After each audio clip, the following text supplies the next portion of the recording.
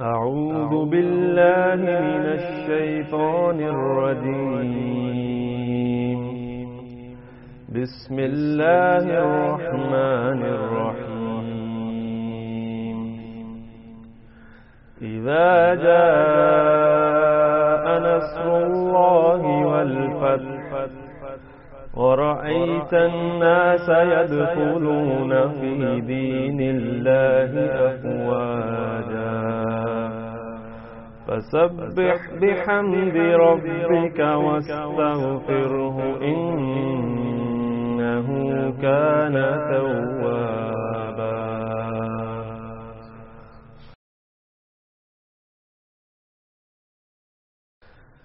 تاکوں میں سجایا جاتا ہوں، آنکھوں سے لگایا جاتا ہوں، تعویذ بنایا جاتا ہوں، دھو دھو کے پلایا جاتا ہوں. جزدان حریر و ریشم کے اور پھول ستارے چاندی کے، جزدان حریر و ریشم کے اور پھول ستارے چاندی کے، پھر عطر کی بارش ہوتی ہے، خوشبو میں بسایا جاتا ہوں، تاکوں میں سجایا جاتا ہوں، آنکھوں سے لگایا جاتا ہوں، تعویذ بنایا جاتا ہوں، دھو دھو کے پلایا جاتا ہوں. جس طرح سے طوطا مینا کو کچھ بول سکھائے جاتے ہیں، جس طرح سے طوطا مینا کو کچھ بول سکھائے جاتے ہیں، اس طرح پڑھایا جاتا ہوں، اس طرح سکھایا جاتا ہوں، تاکوں میں سجایا جاتا ہوں، آنکھوں سے لگایا جاتا ہوں، تعویذ بنایا جاتا ہوں، دھو دھو کے پلایا جاتا ہوں. جب کولو قسم لینے کے لیے تکرار کی نوبت آتی ہے، جب کولو قسم لینے کے لیے تکرار کی نوبت آتی ہے، پھر میری ضرورت پڑتی ہے، ہاتھوں پہ اٹھایا جاتا ہوں، تاکوں میں سجایا جاتا ہوں، آنکھوں سے لگایا جاتا ہوں، تعویذ بنایا جاتا ہوں، دھو دھو کے پلایا جاتا ہوں. دل سوز سے خالی رہتے ہیں، آنکھیں ہیں کہ نم ہوتی ہی نہیں، دل سوز سے خالی رہتے ہیں، آنکھیں ہیں کہ نم ہوتی ہی نہیں، کہنے کو میں ایک ایک جلسہ میں پڑھ پڑھ کے سنایا جاتا ہوں، تاکوں میں سجایا جاتا ہوں، آنکھوں سے لگایا جاتا ہوں، تعویذ بنایا جاتا ہوں، دھو دھو کے پلایا جاتا ہوں، نیکی پہ بدی کا غلبہ ہے، سچائی سے بڑھ کر دھوکا ہے، نیکی پہ بدی کا غلبہ ہے، سچائی سے بڑھ کر دھوکا ہے، ایک بار ہنسایا جاتا ہوں، 100 بار رلایا جاتا ہوں، تاکوں میں سجایا جاتا ہوں، آنکھوں سے لگایا جاتا ہوں، تعویذ بنایا جاتا ہوں، دھو دھو کے پلایا جاتا ہوں، یہ مجھ سے عقیدت کے دعوے قانون پہ راضی غیروں کے،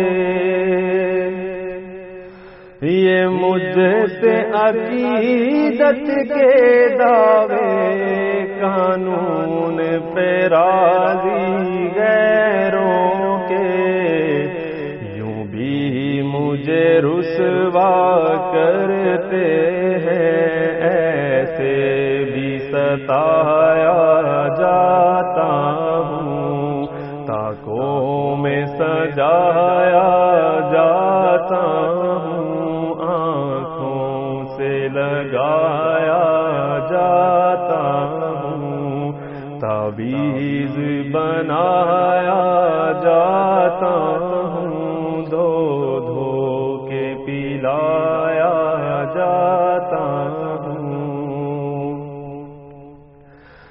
کس بزم میں مجھ کو باز نہیں، کس درس میں میری دھوم نہیں،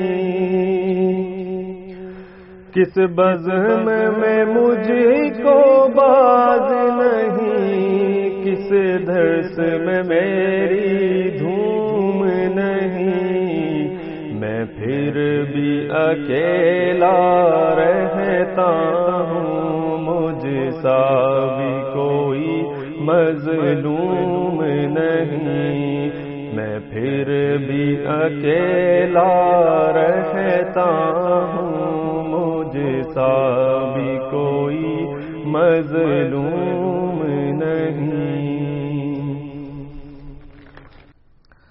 بسم اللہ والحمد للہ والصلاة والسلام علی رسول اللہ وعلی آلہ واصحابہ اجمعین الی یوم الدین۔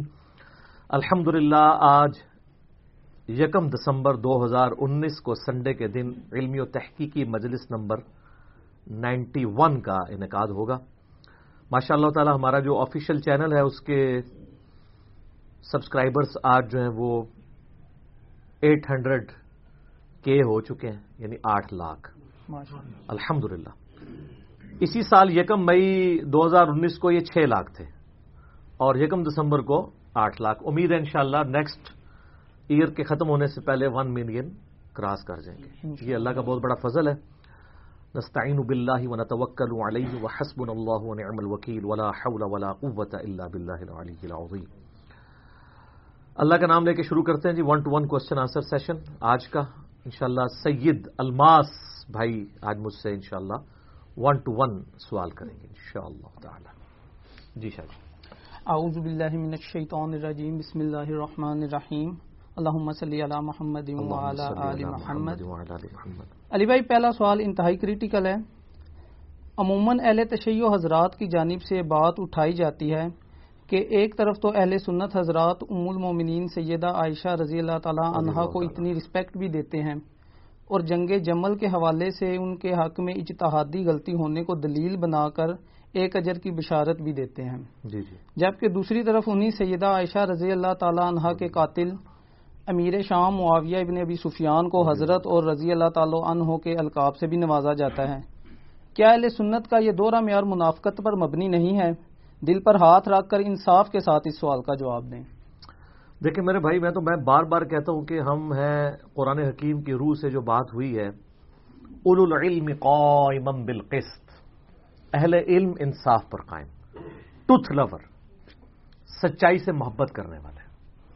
تو ہم سے کوئی ایکسپیکٹ نہ کرے کہ ہم یعنی کسی مکتبہ فکر کو سپورٹ کرنے کے لیے سچائی کے اوپر پردہ ڈال دیں گے اور حق سے اناد کریں گے. اس سوال کا جواب دینے سے پہلے میں ایک بیسک ٹرم آپ لوگوں کے سامنے تھوڑی ایلیبوریٹ کر دوں. اہل سنت کے ہاں ایک ٹرم بولی جاتی ہے، الصحابۃ کلھم عدول. تمام کے تمام صحابہ جو ہیں یہ عدول مانے گئے، یعنی ان کی عدالت جو ہے، یعنی ان کی گواہی قبول کی جائے گی. اس سے مراد قطعاً اہل سنت کا یہ موقف نہیں ہے کہ صحابہ کرام علیہم رضوان سے غلطی نہیں ہو سکتی. اس سے مراد صرف یہ ہے کہ روایت حدیث میں وہ عادل ہے. حدیث کا جب معاملہ آئے گا تو تابعی پہ جرح ہو سکتی ہے، تبع تابعی پہ ہو سکتی ہے. صحابی حدیث کے معاملے میں جھوٹ نہیں بولتا تھا، اور اس کو آپ بڑی آسانی سے سمجھ سکتے ہیں.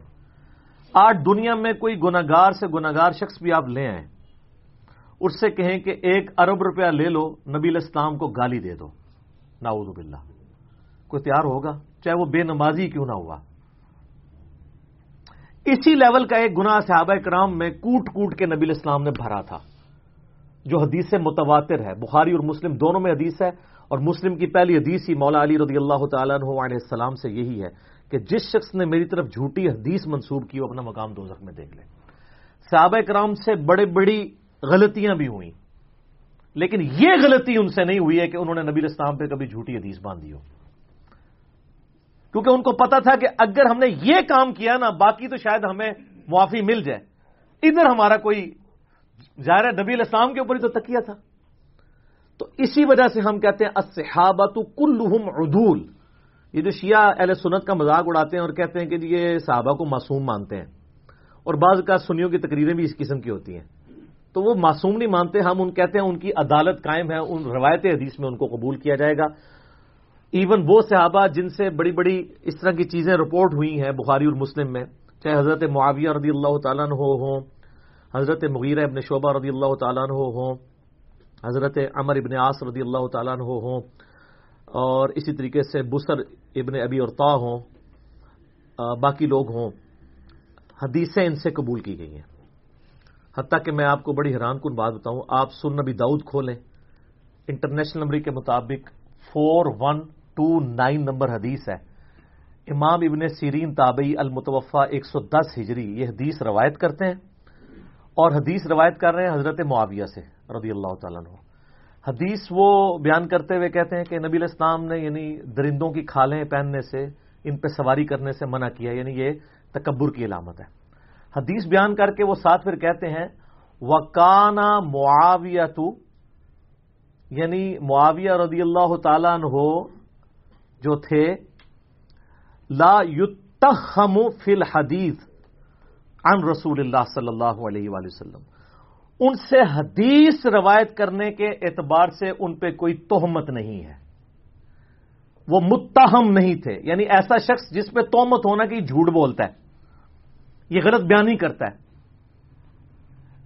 تو حضرت معاویہ رضی اللہ تعالیٰ عنہ پہ اس حوالے سے پولیٹیکلی ان کے بارے میں کافی ساری چیزیں ملتی ہیں، اور بڑی یعنی وہ دل خراش چیزیں ہیں. وہ میرا کربلا والا آپ ریسرچ پیپر پڑھ لیں، میں اینڈ پہ انشاءاللہ تعارف بھی کروا دوں گا تو آپ کو پتہ چلیں گی. لیکن ابن سیرین کہہ رہے ہیں کہ وَكَانَ مُعَاوِيَةُ لَا يُتَهَّمُ فِي الْحَدِيثِ، حدیث کے معاملے میں اس سے کوئی جھوٹ بولنا ثابت نہیں ہے. باقی زندگی میں ضرور اس سے کوئی ایسی غلطیاں ہوئی ہیں، غلط بیانیاں بھی ہوئی ہوں گی، حدیث اس نے کوئی بیان نہیں کی جھوٹی. تو اب یہ حضرت ابو بکر عمر عثمان و علی رضی اللہ عنہم اجمعین و علیہم السلام اجمعین سے جب تابعین حدیثیں بیان کرتے تھے تو اس طرح تو نہیں کہتے تھے کہ ان پہ کوئی تہمت نہیں ہے جھوٹ بولنے کی. حضرت معاویہ رضی اللہ تعالیٰ عنہ کے بارے میں ان کو کیوں بولنا پڑا؟ اس کے لیے آپ ہمارا کربلا والا ریسرچ پیپر نمبر 5B پڑھیں. اس کا تعارف ہم آپ کو اس سوال کے اینڈ پہ کروائیں گے تاکہ آپ کو حقائق کھل کے سامنے ہیں. حدیث کے معاملے میں تو کوئی تہمت نہیں ہے. باقی زندگی میں پولیٹیکلی ان سے کئی ایک چیزیں ہوئیں, ان پہ ہم بس یہی کہہ سکتے ہیں انا للہ و انا الیہ راجعون. البتہ یہ جو حضرت معاویہ رضی اللہ تعالیٰ عنہ پہ تہمت لگائی گئی ہے کہ انہوں نے سیدہ عائشہ کو قتل کروایا تھا, یہ کوئی روایت اہل سنت کے ہاں نہیں ملتی. شیعہ کے ہاں بھی ایک من گھڑت روایت ملتی ہے کہ سیدہ عائشہ کے سفر کے دوران جو راستہ تھا وہاں حضرت معاویہ نے کوئی بڑا سا گڑھا کھدوایا اور اس کے اوپر گھاس پھوس ڈال دی, پتہ ہی نہ چلے. تو حضرت عائشہ سلام اللہ علیہا جب وہاں سے گزری تو وہ اپنے اونٹ سمیت اس میں اوندی جا کے گری اور وہیں پہ وہ شہید ہو گئی. لیکن یہ بالکل جھوٹی روایت ہے اور اس کی کوئی سند موجود نہیں ہے. ایون اس دور میں آپ کو پتہ ہے حضرت معاویہ رضی اللہ تعالیٰ عنہ سے سخت علمی اختلاف رکھنے والی بڑی پرسنالٹیز میں سے مولانا اسحاق صاحب رحمۃ اللہ علیہ بھی تھے, فیصل آباد والے. میں نے ان کے ساتھ 1-to-1 کوشچن آنسر سیشن کیا تھا 23 مارچ 2012 کو, 40 کوشچنز ود مولانا اسحاق. اس میں نے یہ سوال سیم ان سے بھی کیا تھا. ان سے بڑا کوئی حضرت معاویہ رضی اللہ تعالیٰ عنہ کا کریٹک نہیں تھا, لیکن انہوں نے اس سوال کے جواب میں کہا بیٹا یہ بالکل جھوٹ ہے. کوئی حضرت عائشہ کے لیے گڑھا نہیں معاویہ نے کھودا, کوئی انہوں نے جھوٹی حدیث نبی علیہ السلام پہ بیان نہیں کی ہے. یہ دو چیزیں جو ہے نا بالکل. پھر انہوں نے اس میں شیعہ کے والے سے بھی کہا کہ یہ جو کہتے ہیں نا کہ حدیثیں گڑھوائی تھیں, وہ لائیں کون سی حدیث گھڑی تھی؟ تو کوئی ایسی حدیث نہیں. یہ ضرور ہے کہ بنو امیہ کے لوگوں نے بعد میں حضرت معاویہ کو اوپر کرنے کے لیے جھوٹی روایتیں گھڑی, لیکن حضرت معاویہ نے خود ایسا کوئی کام نہیں کیا کیونکہ حدیث کے معاملے میں وہ ڈرتے تھے. کیونکہ اگر نبی علیہ السلام سے پھڈا لے لیا پھر تو امید کی وہ کرن ہی باقی نہیں رہے گی, کوئی آپ کی شفاعت بھی نہیں کرے گا. تو وہ ابن سیرین کا قول سنن نبی داؤد 4129 وکانا معاویۃ لا یتهم فی الحدیث عن رسول اللہ صلی اللہ علیہ وآلہ وسلم. یہ یاد رکھے تو آپ کو معاملات کلیئر ہو جائیں گے. لیکن جو جنگ جمل کے حوالے سے آپ نے بات کی, میں اس کو آج سکپ کروں گا کیونکہ اس کے اوپر میری آلریڈی ویڈیوز ریکارڈڈ ہیں. حدیث حوب, کتوں والی حدیث جو ہے, اب وہ آپ یوٹیوب پہ میرا کلپ لاکھوں لوگوں نے دیکھا ہے. اور رہا اجتہادی خطا والا معاملہ بھی, اس میں نے اس میں بتایا کہ سیدہ عائشہ بعد میں روتی تھی. صحیح بخاری میں موجود ہے کہ انہوں نے کہا کہ مجھے میری سوکنوں کے ساتھ دفن کرنا, میں نہیں چاہتی کہ ابو بکر, عمر اور رسول اللہ کی وجہ سے لوگ میری تعریف کریں. بخاری میں بس اتنی حدیث ملتی ہے. لیکن المصنف ابن ابی شیبہ میں ملتا ہے کہ انہوں نے یہی حدیث بیان کرتے ہوئے, یعنی یہ بات کرتے ہوئے کہا کہ مجھ سے رسول اللہ کی وفات کے بعد جو کام سرزد ہوا ہے وہ ایسا ہے کہ میں نہیں چاہتی کہ مجھے نبی اسلام کے ساتھ حجرے میں دفن کیا جائے. اندازہ کریں. اس پہ شیخ البانی رحمہ اللہ اس حدیث کو سلسلہ احادیث صحیحہ میں لے کے آئے ہیں اور باقاعدہ اس میں انہوں نے لکھا ہے, بڑی ڈیٹیل گفتگو لکھی ہے. انہوں نے کہا شیعہ تو 12 اماموں کو معصوم مانتے ہیں, سنیوں کی حرکتوں سے لگتا ہے یہ سارے صحابہ کو معصوم مانتے ہیں. یہ ماننا پڑے گا کہ حضرت طلحہ, زبیر, حضرت عائشہ سے غلطی ہوئی اور حضرت عائشہ بعد میں شرمسار تھی اور انہوں نے بخاری کی اس حدیث کو کوٹ کیا, مصنف ابن ابی شیبہ کی اس حدیث کو کوٹ کیا سلسلہ حدیث صحیحہ میں انٹرنیشنل نمبر کے مطابق 474 نمبر, اور اس میں وہ کہتے ہیں کہ جی یہ اس بات کا ثبوت ہے کہ سیدہ عائشہ شرمسار تھی اپنے اس سفر کے اوپر جو انہوں نے کیا. ظاہر قرآن میں تو واضح سورۃ الاحزاب میں حکم ہے نبی کی بیویوں گھروں میں ٹھہری رہو. خیر یہ ٹاپک الگ ہے, لیکن میں اس کو اس طریقے سے ایڈریس نہیں کرنا چاہتا ورنہ وہ پھر ایک آج کے ٹاپک سے وہ چیز ہٹ جائے گی. سیدہ عائشہ کو تو قتل نہیں کروایا, وہ اپنی موت خود مری ہیں, اور یہ حدیثیں بخاری کی اس بات کا ثبوت ہے کہ وہ باقاعدہ بلا کے اپنے نزا کے عالم میں وسیعت عبداللہ ابن زبیر کو کر رہی ہیں. حضرت ابو ہریرہ نے جنازہ پڑھایا ہے, اوپنلی مدینہ شریف میں جنازہ ہوا ہے, ہزاروں لوگ شریک ہوئے ہیں, کوئی ایسی چیز رپورٹ نہیں ہوئی ہے کہ ان کو نعوذ باللہ اس طریقے سے قتل کیا ہو. لیکن لیکن لیکن یہ بات بالکل ٹھیک ہے کہ اما عائشہ سلام اللہ علیہا حضرت معاویہ رضی اللہ تعالیٰ عنہ کی جو ظلم و ستم والی پالیسیز تھیں اپنے مخالفین کے خلاف, اس سے سخت نالاں تھیں اور ڈائریکٹ افیکٹو بھی تھیں. اور اس حوالے سے گھنٹوں گفتگو ہو سکتی ہے. اس کانٹیکسٹ میں ایک بنیادی حدیث جو آپ کو پوری ڈاکٹرائن یا ڈاکٹرین اگر صحیح پروننسیشن کی جائے وہ کلیئر کرے گی. وہ صحیح مسلم میں حدیث ہے انٹرنیشنل نمبر کے مطابق 4776. عبداللہ بن عمر بن عاص رضی اللہ تعالیٰ عنہ خانہ کعبہ کے دیوار کے ساتھ ٹیک لگائے ہوئے بیٹھے ہوئے تھے. ایک شخص ان کے پاس آیا جس کا نام تھا عبد الرحمن بن عبد رب الکعبہ تابعی. تو عبداللہ بن عمر بن عاص وہاں حدیث بیان کر رہے تھے کہ آپ کو اپنے وقت کے حاکم کی امیر کی اطاعت کرنی چاہیے. وہ سنتا رہا. اینڈ پہ اس نے کہا کہ کیا واقعی آپ نے رسول اللہ سے یہ بات سنی ہے کہ جس طرح کا بھی حکمران ہو اس کی اطاعت کی جائے؟ ان کا ہاں، میری کانوں نے سنا، میری آنکھوں نے نبی علیہ السلام کو دیکھا، میرے دل نے محفوظ کیا. تو انہوں نے کہا اگر یہی بات ہے تو اس وقت جو ہمارا حکمران ہے آپ کے چچا کا لڑکا معاویہ ابن ابی سفیان رضی اللہ تعالیٰ عنہما، ہم تو ظاہر ریسپیکٹ ہی کریں گے اس کی وجہ ہے کہ علی کی شیعہ وہ ہوتے ہیں جو مخالفین کے لیے بھی دعا کرتے ہیں، اور بنو امیہ کے شیعہ وہ ہوتے ہیں جو ہے وہ مولا علی پہ ممبروں پہ سب و شتم کرواتے ہیں. یہ بھی ٹاپک الگ سے ہے، میرے اس پہ بھی کلپ ریکارڈڈ ہے. تو یہ آپ کے چچا کا جو لڑکا ہے یہ تو ہمیں کہتا ہے کہ ہم لوگوں کا مال ناحق طریقے سے ہڑپ کریں اور لوگوں کو ناحق قتل کریں، جبکہ قرآن کہتا ہے سورہ نساء کی آیت نمبر 29 اس تابعی نے صحابی کو سنائی کہ قرآن تو کہہ رہا ہے کہ ایک دوسرے کا مال حرام طریقے سے ہڑپ مت کرو اور ایک دوسرے کو قتل نہ کرو، اور آپ کے چچا کا لڑکا معاویہ ہمیں اس بات پہ ابھارتا ہے کہ ہم لوگوں کو ناحق قتل بھی کریں، ان کا مال بھی لوٹیں. اب اتنی سخت بات سن کے حضرت معاویہ رضی اللہ تعالیٰ عنہ کے بارے میں ان کے چچا زاد عبداللہ بن عمر بن عاص جو خانہ کعبے کے ساتھ ٹیک لگائے ہوئے بیٹھے تھے وہ خاموش ہو گئے تھوڑی دیر کے لیے، سر جھکا لیا.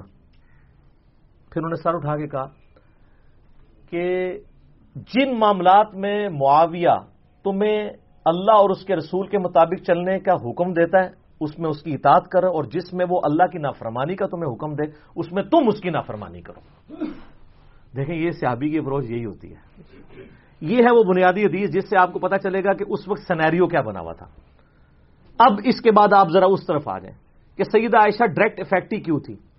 سیدہ عائشہ کے بھائی تھے ایک محمد ابن ابی بکر، ان کو حضرت معاویہ رضی اللہ تعالیٰ عنہ نے قتل کروایا تھا. محمد بن ابی بکر 9 ہجری میں پیدا ہوئے ہیں اور 30 سال سے کم ان کی عمر تھی کہ ان کو قتل کر دیا گیا، اور ان کا بیٹا ایک ہی تھا قاسم، اور قاسم کی جو آگے سے بیٹی تھی وہ تھی فاطمہ جو امام جعفر صادق علیہ السلام کی ماں ہے. اکثر سنی بڑے فخر سے کہہ رہے ہوتے ہیں اہل بیت کے امام جو ہیں وہ تو حضرت ابوبکر صدیق کی اولاد میں سے ہیں. سر حضرت ابوبکر صدیق رضی اللہ تعالیٰ عنہ کی وہ اس اولاد سے ہیں جو بنو امیہ کے بہت مخالف تھی، وہ آپ والی وہ اولاد نہیں ہے. سمجھ رہی بات کی؟ اس کی حدیثیں ہیں بخاری میں قاسم کی جو محمد بن ابی بکر کا بیٹا ہے.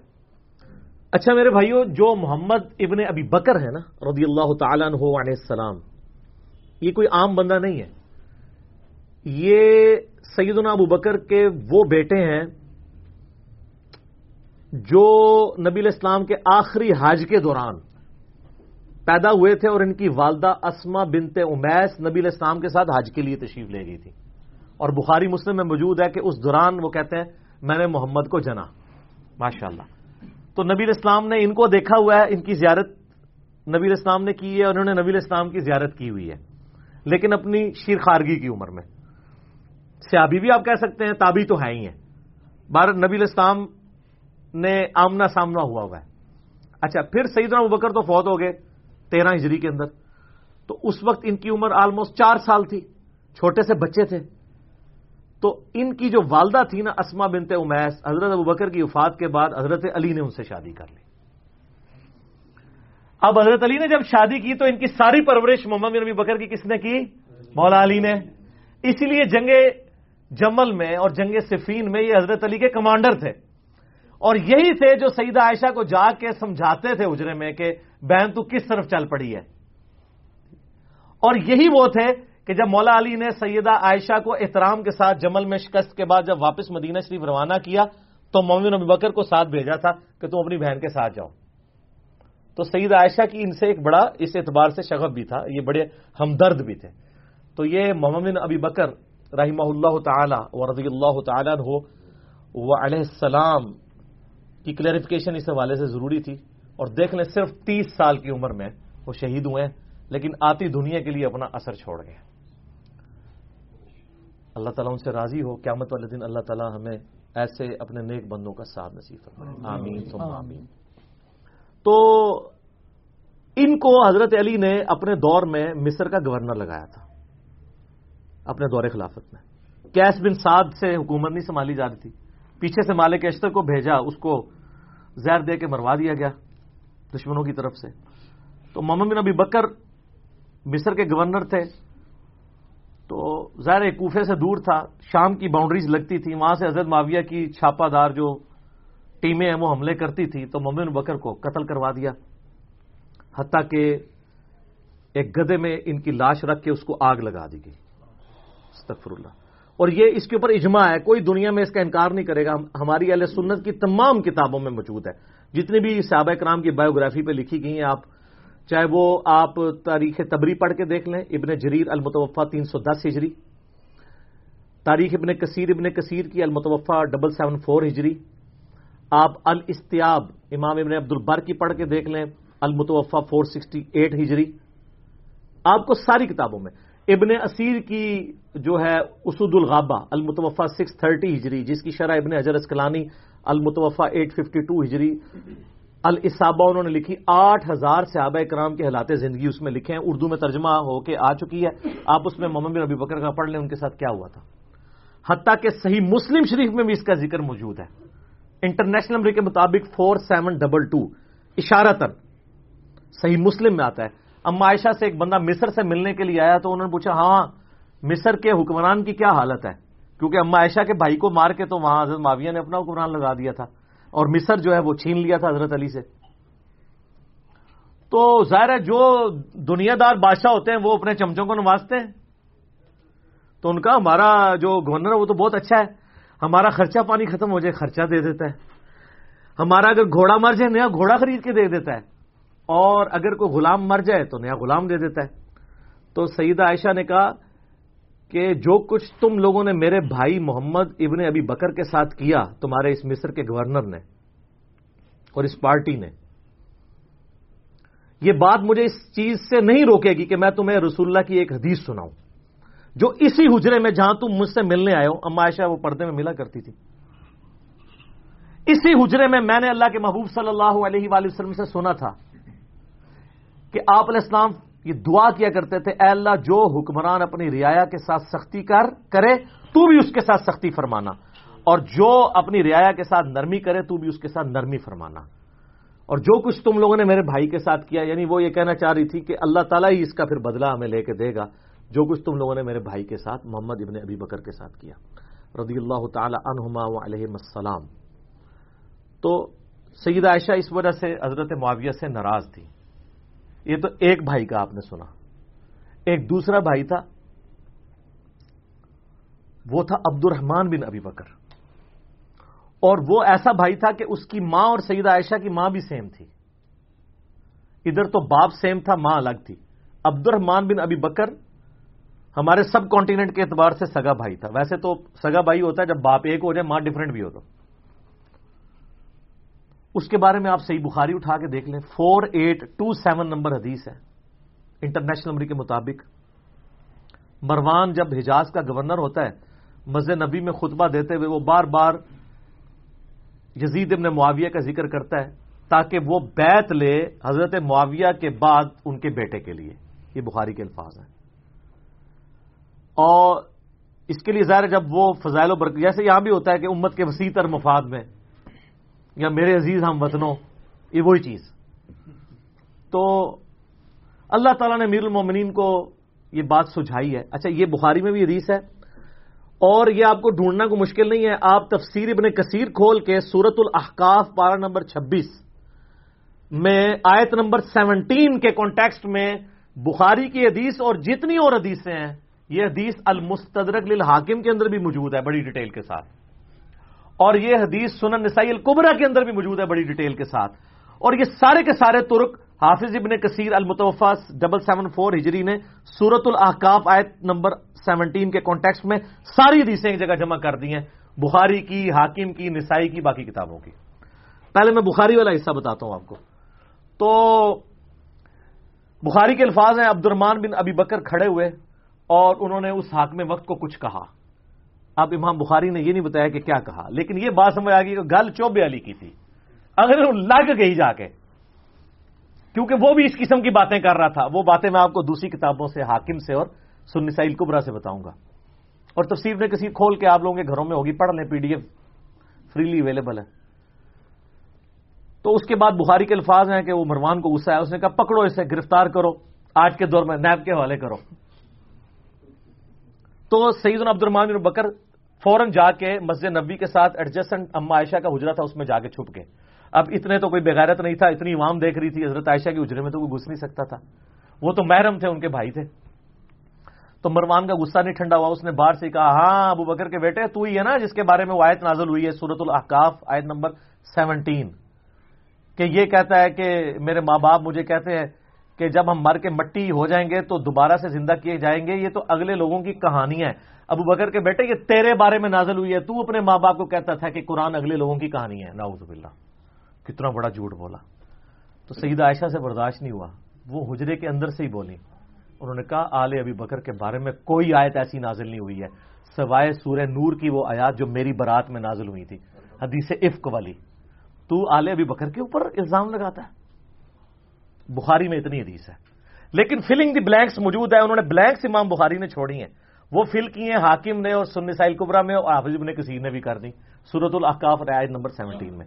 وہ کیا ہے کہ مروان نے کہا کہ امیر المومنین جو ہے نا یہ چاہتے ہیں کہ اپنے بعد اپنے بیٹے کو نامزد کر دیں، جس طرح کہ ابو بکر نے بھی تو عمر کو نامزد کیا تھا، حالانکہ وہ بھی مشورے سے کیا تھا، اور دوسرا عمر حضرت ابو بکر کے بیٹے تھے، تو کیا وہ مطلب وہ کس طریقے سے ریزیمبلنس بنا رہا تھا؟ تو اس پہ ابو بکر کے بیٹے کو غصہ تو آنا تھا نا۔ تو ابو بکر کا بیٹا عبد الرحمن بن بکر وہاں کھڑا، اس نے کہا سیدھی طرح کہہ تیرا امیر المومنین معاویہ کیسر و کسرا کے طریقے پہ چلنا چاہتا ہے، ابو بکر اور عمر کے طریقے پہ نہیں۔ ہائے ہائے ہائے ہائے، اے وہ گل سی جی بخاری میں لکھا ہے، کچھ کہا انہوں لگ گئی آگ، انہوں نے کہا پڑھو انہوں، پھر آگے بخاری میں آتا ہے، اور اس میں آگے موجود ہے کہ سیدہ عائشہ نے اندر سے کہا اسکت، چپ کر، بکواس بند کر، آل ابی بکر کے بارے میں کوئی ایسی آیات نازل نہیں ہوئی سوائے میری برات میں۔ اور ان حدیثوں میں آگے موجود ہے البتہ مروان تیرے بارے میں موجود ہے، جب تو اپنے باپ حکم کی پشت میں تھا، رسول اللہ نے کہا تھا حکم پہ لعنت، اس کی اولاد پہ لعنت، تو اسی لعنت کا ٹکڑا ہے۔ حضور نے تو پہلے ان دونوں باپ بیٹا کو حضور نے مدینہ بدر کر دیا تھا، حضرت ابوبکر کے ساتھ بڑی سفارشیں کی، حضرت عثمان نے واپس لانے کی، کوئی رشتہ دار تھا نہیں آنے دیا، حضرت عمر نے نہیں آنے دیا، پھر حضرت عثمان اپنے دور میں رشتہ داری کی وجہ سے لے آئے، اور حتیٰ کہ اپنی بیٹی کا نکاح بھی مروان سے کر دیا، اور پھر وہی گھاٹے فٹ ہو گیا۔ اسی کی وجہ سے مسلمان رعایا پھر حضرت عثمان کے خلاف ہوگی، ایک تلخ حقیقت ہے۔ یوٹیوب پہ میرا کلپ دیکھ لیں، حضرت عثمان کی شہادت کے اصلی اسباب، جعلی اسباب نہیں جی، عبداللہ بن سبا تھا، 40,000 صحابہ اس کے پیچھے لگ گئے، یعنی حضور کے تربیت یافتہ صحابہ 40,000، ایک ابن سبا نے ان کی مت مار دی، بالکل جھوٹ ہے۔ میں نے بخاری مسلم سے اپنے پمفلٹ میں، جس کا تعارف میں اینڈ پہ کرواؤں گا، یہ سارا کچھ کھول دیا ٹروتھ۔ اچھا اب ظاہر ہے جب یہ دشمنی ہو تو آپ کیا سمجھتے ہیں دشمنی ختم ہوتی ہے؟ ساری اہل سنت کی تاریخی کتابیں جن کا میں نے حوالہ دیا ہے، اس میں ملتا ہے کہ عبد الرحمن بن ابی بکر پھر جا کے چھپ گئے، کچھ عرصے بعد کسی غار سے ان کی لاش ملی، وہ لاش لا کے پھر مکے میں لا کے دفنایا گیا ان کو قبر پہ، قبر کے اندر۔ اب ظاہر ہے کہ یہ غار میں ایک بندہ چھپا ہو، وہاں سے لاش ملے تو نامعلوم افراد، چند نامعلوم افراد نے، اور وہ نامعلوم افراد کون سے ہو سکتے ہیں؟ ظاہر ہے جو اس سسٹم کے بینیفیشری تھے، ہم نام نہیں کسی کا لیتے، جہاں نام تھا میں نے نام لے کے کہا، جہاں نام نہیں ہے صرف نامعلوم افراد ہیں، وہ آپ کو خود پتہ چل رہا ہے کون نامعلوم افراد ہیں۔ حتیٰ کہ جامعہ ترمذی میں موجود ہے 1055 نمبر حدیث انٹرنیشنل نمبر کے مطابق، اما عائشہ عبد الرحمن بن ابی بکر کی قبر پہ آئیں، روئیں، وہاں پہ آ کے اشعار پڑھے، وہ بڑے دردناک عربی کے اشعار ہیں کہ ایک زمانہ تھا اے میرے بھائی، ہم اکٹھے ایک گھر میں رہتے تھے، ہم نے کبھی سوچا بھی نہیں تھا ہم ایک دوسرے سے کبھی جدا بھی ہوں گے، اور آج یہ حالت ہے کہ ہمیں یہ یاد بھی نہیں کہ ہم دونوں اکٹھے تھے، اور اگر میں تیری موت کے وقت تیرے پاس موجود ہوتی اور ساتھ یہ کفن دفن والا معاملہ کرتی تو میں تیری قبر پہ بھی نہ آتی، چونکہ تو میری غیر موجودگی میں فوت ہوا ہے، اس لیے میں تیری قبر پہ آئی ہوں۔ تو آپ اس پورے سینیریو میں دیکھیں محمد بن بکر کے ساتھ کیا کیا ان لوگوں نے. عبد الرحمن بن ابی بکر کے ساتھ دو بھائی اما عائشہ کے اس طریقے سے دنیا سے رخصت ہوئے. اس پورے کانٹیکسٹ میں اب آپ کو حدیث سمجھ آئے گی جو مسند امام احمد میں موجود ہے, المستدرک للحاکم کے اندر موجود ہے, اور شعیب آرنوت جو مسند امام احمد کی تحکیم کرنے والے ہیں انہوں نے اس حدیث کو صحیح کہا ہے. امام حاکم نے اس حدیث کو صحیح کہا ہے. بڑی ڈیٹیل حدیث ہے. اس میں آتا ہے کہ حضرت معاویہ اپنے دور میں حضرت عائشہ سے ملنے کے لیے آئے. سیدہ عائشہ نے کہا کہ اے معاویہ تجھے اللہ کا خوف نہیں آتا جو کچھ تو نے حجر ابن عدی اور ان کے ساتھیوں کے ساتھ کیا. حجر ابن عدی شیعان علی میں سے تھے, شروع کے مسلمانوں میں سے تھے. ان کو حضرت معاویہ نے ظلمن شہید کروایا. وہ پوری ڈیٹیل آپ کو مستدرک الحاکم میں ایک پورا چیپٹر ہے حجر ابن عدی کا. وہ سر میری ویڈیوز دیکھ کے امام حاکم نے نہیں, میری پیدائش سے بھی وہ پہلے کا ہے, 1000 سال پہلے. وہ 13 حدیثیں آپ پڑھیں آپ کے آنسو نہیں رکیں گے کس ظلم کے ساتھ حجر ابن عدی کو قتل کروایا گیا. صرف اس بات پہ کہ یہ جمعے کی نماز لیٹ کر دیتے تھے, ممبروں پہ سب و شتم حضرت علی پہ کرتے تھے, یہ مخالفت کرتے تھے. اور اس شخص کی قبر وہاں پہ کھودی گئی جو علاقہ حضرت عمر کے دور میں حجر ابن عدی نے فتح کیا ہوا تھا. ہائے ہائے ہائے. اور آخری وقت میں کہا گیا کہ بچت کی ایک صورت ہے کہ حضرت علی پہ لعنت کر دو, چھوڑ دیں گے. ان کا پوری زندگی علی سے عشق کیا. اب موت کو دیکھ کے تو میں حضرت علی کے اوپر سب و شتم کر دوں. اور کہا 2 نفل پڑھنے کی اجازت دو, اور نفل تیزی سے پڑھے. اور کہا میں نے اس لیے تیزی سے پڑھے تاکہ تمہیں یہ نہ ہو کہ میں موت کو ڈیلے کرنے کے لیے نماز اس طرح پڑھ رہا ہوں. میں نے زندگی میں کبھی اتنی تیز نماز نہیں پڑھی. اور پھر کہا وصیت کی لوگوں کو. ایران والوں نے حجر ابن عدی کے اوپر, جن کو آپ کہتے ہیں صحابہ کو نہیں مانتے, انہوں نے پوری ایک فلم بنائی ہے حجر ابن عدی کے اوپر, یوٹیوب پہ رکھی ہے اردو ڈبنگ کے ساتھ. تو انہوں نے وہاں پبلک کو وصیت کی کہ مجھے میری انہی بیڑیوں میں اور انہی خون آلود کپڑوں میں دفن کرنا ہے, قیامت والے دن پولیس رات پہ میں معاویہ کا گریبان پکڑوں گا. ان کے ساتھی بھی قتل کیے گئے صرف ایک ٹسل کے اندر کہ حضرت علی کے سپورٹر کیوں ہے. اب حجر ابن عدی ان کے ساتھیوں کا جب قتل ہوا, سیدہ عائشہ تو پھر بڑی دکھی تھی اس کی وجہ سے. تو حضرت معاویہ جب ملنے کے لیے آئے, مسند امام احمد المستدرک الحاکم میں موجود ہے. شعیب آرنوت نے کہا حدیث صحیح ہے. کہا معاویہ تجھے کوئی خوف نہیں آیا, تو نے حجر ابن عدی اور ان کے ساتھیوں کے ساتھ جو کچھ کیا, اور تجھے ڈر نہیں لگتا کہ میں ایک بندہ مقرر کروں جو چھپ کے تیرے اوپر وار کرے اور تجھے قتل کر دے. یعنی حضرت عائشہ کا غصہ کس لیول کا تھا کہ میں گریلا وار کروا کے تجھے مروا نہ دوں. تو انہوں نے کہا کہ ام المومنین ہم آپ سے یہ ایکسپیکٹ نہیں کرتے کہ آپ ایسا کریں گی, کیونکہ ہم نے نبی علیہ السلام سے یہ سنا ہے کہ مومن کبھی چھپ کے وار نہیں کرتا. لوگوں کو حدیثیں سنانی, کس کو؟ اما عائشہ کو. اور پھر کہا کہ اما یہ بتائیں آپ کا جو میں نے خرچہ پانی لگایا ہوا ہے اس معاملے میں تو کوئی, اور وہ انہوں نے نہیں لگایا ہوا تھا, وہ تو آپ کو مال غنیمت میں سے مسلمانوں کو وظیفہ ملتا تھا, حضرت عمر کے دور کا شروع ہوا تھا, اس میں تو کوئی آپ کو شکایت نہیں ہے. تو انہوں نے کہا مجھے اس معاملے میں کوئی شکایت نہیں, یہ شکایت تھی جو میں نے تمہیں کی ہے. تو انہوں نے کہا اما یہ کام چھوڑیں, ہمیں اپنے کام دنیاوی چلانے دیں, ہمارا معاملہ اور اللہ کا معاملہ, ہمیں ہماری سیاست والے معاملات میں آپ دخل نہ دیں. آپ اندازہ کریں. اور یہ ہمیں تاریخ سے روایتیں لا کے دیتے ہیں کہ جی وہ جناب جی حضرت عائشہ کہتی تھی میری زندگی بھی معاویہ میں لگ جائے. اس سے تو ہڈی ہسی بھی دستی ہے کہ روایت کس نے کڑیاں ہونی نے, کیونکہ حدیثیں کچھ اور بتا رہی ہیں. ٹھیک ہے, یہ کوئی شخص کہے گا جس کے بھائی قتل ہوئے ہوں, جس نے اتنے قتل عام دیکھا ہو. اسی لیے آپ دیکھ لیں کہ سیدہ عائشہ کو ساری گیم سمجھ آ گئی تھی. جنگ جمل میں بھی ان کو مس یوز کیا گیا, بعد میں ان کو ساری بات سمجھ آ گئی تھی. تو یہ وہ کہانیاں بنا بنا کے بتاتے ہیں. تو اب اس پورے سینیریو میں دیکھیں, اما عائشہ سلام اللہ علیہا کو بڑا کلک تھا حضرت معاویہ رضی اللہ تعالیٰ عنہ کے اس طرح کے ایٹیچیوڈ کے اوپر, اس لیے انہوں نے یہ بات کی. اور میں آپ کو بتاؤں, میں گھنٹوں فی الودی بول سکتا ہوں ہمارے جو ائمہ اہل سنت تھے ان کی کتنی سخت رائے اس کی وجہ سے بنی. مثلا امام ہے علی ابن الجعد, بعض سے ابن الجود پڑھتے ہیں لیکن یہ زبر کے ساتھ ہے. المتوفا 230 ہجری امام بخاری امام مسلم کے استاد ہیں. صحیح بخاری میں 14 حدیثیں 14 حدیثیں ان سے. امام احمد بن حنبل کے بھی استاد، امام بخاری کے استاد. ان کی حدیث کی کتاب بھی ہے مسند علی ابن الجود جعد، جس طرح کہ مسند امام احمد ہے. سکہ سرٹیفائڈ سنی امام. ان کے بارے میں ابن حجر اسقلانی تہذیب التقریب میں صحیح سند کے ساتھ لے کے آئے ہیں. اور شیخ زبیل زئی صاحب رحمہ اللہ تعالی نے اپنی جو وہ قیام رمضان کی تعداد رکھتوں کی وہ جو کتاب ہے اس میں بھی نقل کی ہے. یہ کہا کرتے تھے اگر مجھے قیامت والے دن یہ بات پتہ چلے کہ اللہ تعالیٰ معاویہ کو عذاب دے رہا ہے تو مجھے یہ برا نہیں لگے گا، کیونکہ مجھے پتا ہے اس نے امت کے ساتھ کیا کیا ہوا ہے. وَلِعَوْذُ بِاللَّهِ تعالی. لیکن ہم نے کبھی ایسی بات نہیں کی ہے. ہم بخاری مسلم کی حدیثیں بیان کر کے بھی نیم رافضی ڈکلیئر ہو جاتے ہیں چند ناسبیوں کی طرف سے جو آلموسٹ اب ختم ہو چکے ہیں، اپنے فرقے کی وہ میت پہ ہی نوحہ کر رہے ہیں. لیکن اس کو وہ اہل سنت کا امام مانتے ہیں جو کہہ رہے ہیں مجھے تو عذاب کا بھی سنا تو مجھے برا نہیں لگے گا. اور یہ ایک امام نہیں سر، کئی امام. ادھر تو سب کانٹیننٹ میں حنفی زیادہ ہے نا. آپ نے امام بدر الدین عینی کا نام سنا ہوا ہے؟ المتوفا 855 ہجری.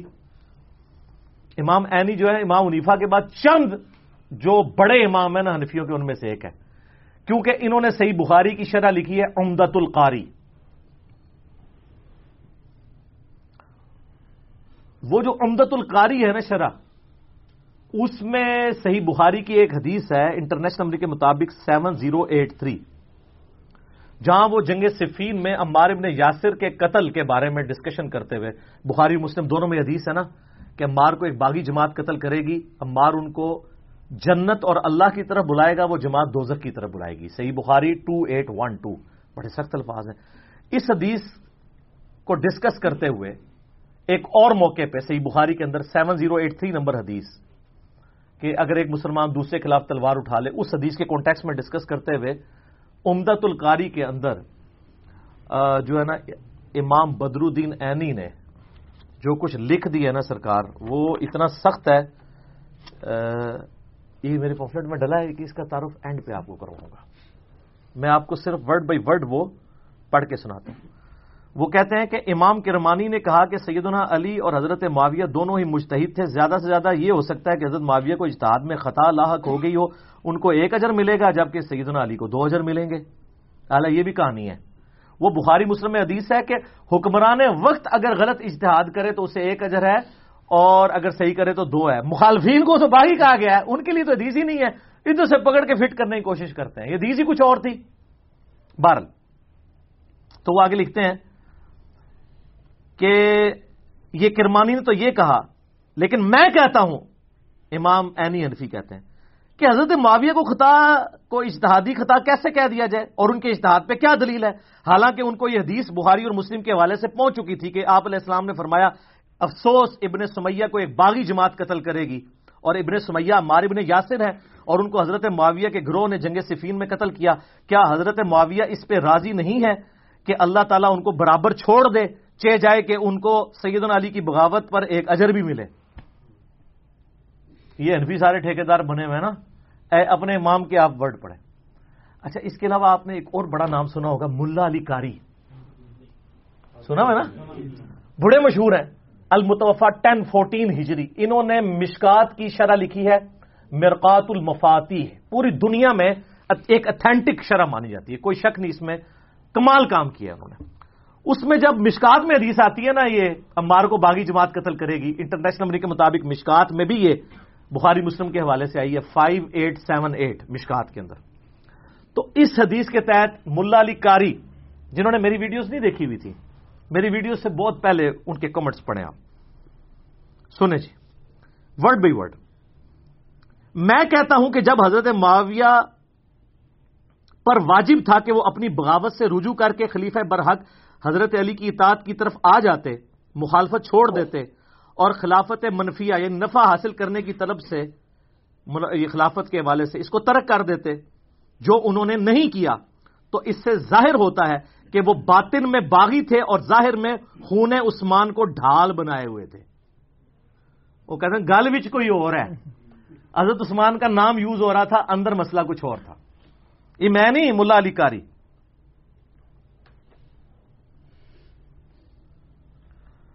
چنانچہ ڈھال بنائے ہوئے تھے لوگوں کو دکھانے کے لیے، یہ بھی الفاظ لکھے. چنانچہ یہ حدیث ان کے پوشیدہ چیز کو ظاہر کرنے والی ہے، یعنی عمار کو باغی جماعت قتل کرے گی، اور ان کی بغاوت کو روکنے والی ہے. تاہم کتاب تقدیر میں اسی طرح لکھا ہوا تھا جیسا کہ ہوا ہے. ان کے عمل اور رویے کی وجہ سے قرآن اور حدیث دونوں مہجور اور متروک ہو گئے. وہ کہتے ہیں قرآن اور سنت کو پش ڈال دیا امیر شام نے. یہ کون کہہ رہا ہے؟ ملا علی قاری. سر ٹروتھ لور ہر زمانے میں موجود ہوتے ہیں. اچھا، ایک اور بہت بڑا امام جس کو سارے ہی مانتے ہیں، ابن حجر اسقلانی، جس نے فتح الباری لکھی ہے بخاری کی شرح، المتوفا 852 ہجری. وہ بخاری میں ایک حدیث آتی ہے، 2-3 حدیثیں کٹھی ہیں ذکر معاویہ والے چیپٹر میں. تو اس کے کانٹیکسٹ میں انہوں نے کچھ کامنٹس کیے ہیں، وہ بھی ہم نے اپنے ریسرچ پیپر میں ڈالے. میں ورڈ بائی ورڈ آپ کو پڑھ کے سناتا ہوں. میرا ایک یوٹیوب پہ کلپ بھی ہے، حضرت معاویہ رضی اللہ تعالیٰ عنہ ماموں، وہ کہتے ہیں نا وہ خال المومنین ہے، اس میں بھی میں نے یہ پڑھ کے سنایا تھا. اس میں بھی میں آپ کو پڑھ کے سنا دیتا ہوں. ابن حجر اسقلانی فتح الباری میں لکھتے ہیں، جو بخاری کی حدیث تھی نا 3766 ذکر معاویہ والی، کہتے ہیں امام بخاری نے یہاں صحیح بخاری میں حضرت معاویہ سے متعلق باب کے عنوان میں صرف ذکر معاویہ بیان کیا ہے اور فضائل معاویہ یا معاویہ کی منقبت جیسے الفاظ استعمال نہیں کیے، کیونکہ اس حدیث سے کوئی فضیلت معلوم ہی نہیں ہوتی. البتہ سیدنا عبداللہ ابن عباس کا حضرت معاویہ کے لیے فقی اور صحابیت کا بیان کرنا ہی بطور فضیلت کافی ہے. وہ حدیث یہ تھی کہ حضرت معاویہ ایک وتر پڑھا کرتے تھے. تو لوگوں نے آ کے ابن عباس کو بتایا کہ یہ تو ایک وتر پڑھتے ہیں، یعنی باقی نہیں پڑھتے ہوں گے نا، 3 ہی پڑھتے ہوں گے. تو انہوں نے کہا معاویہ کو چھوڑ دو، وہ فقی ہے، صحابی ہے. تو ابن حجر بھی کہہ رہے ہیں اس سے فضیلت اگر ثابت ہوتی تو امام بخاری اس پہ باب باندھتے ہیں، اور یہ بات کی بالکل ٹھیک ہے. کیونکہ شرح معانی الاثار جسے طحاوی شریف بھی کہتے ہیں، امام طحاوی المتوفا 321 ہجری، وہ بھی ان حدیثوں کو ڈسکس کر کے اپنی سند سے ایک حدیث لے کے آئے ہیں، اور انہوں نے کہا کہ یہ تو ابن عباس نے تقیہ کیا تھا. وہ ایک اور روایت لے کے آئے ہیں جس میں وہ کہتے ہیں کہ جب ان کو بتایا کہ حضرت معاویہ ایک وتر پڑھتے ہیں تو انہوں نے کہا اس حمار سے پوچھو کہ اس نے یہ ایک وتر کہاں سے نکال لیا.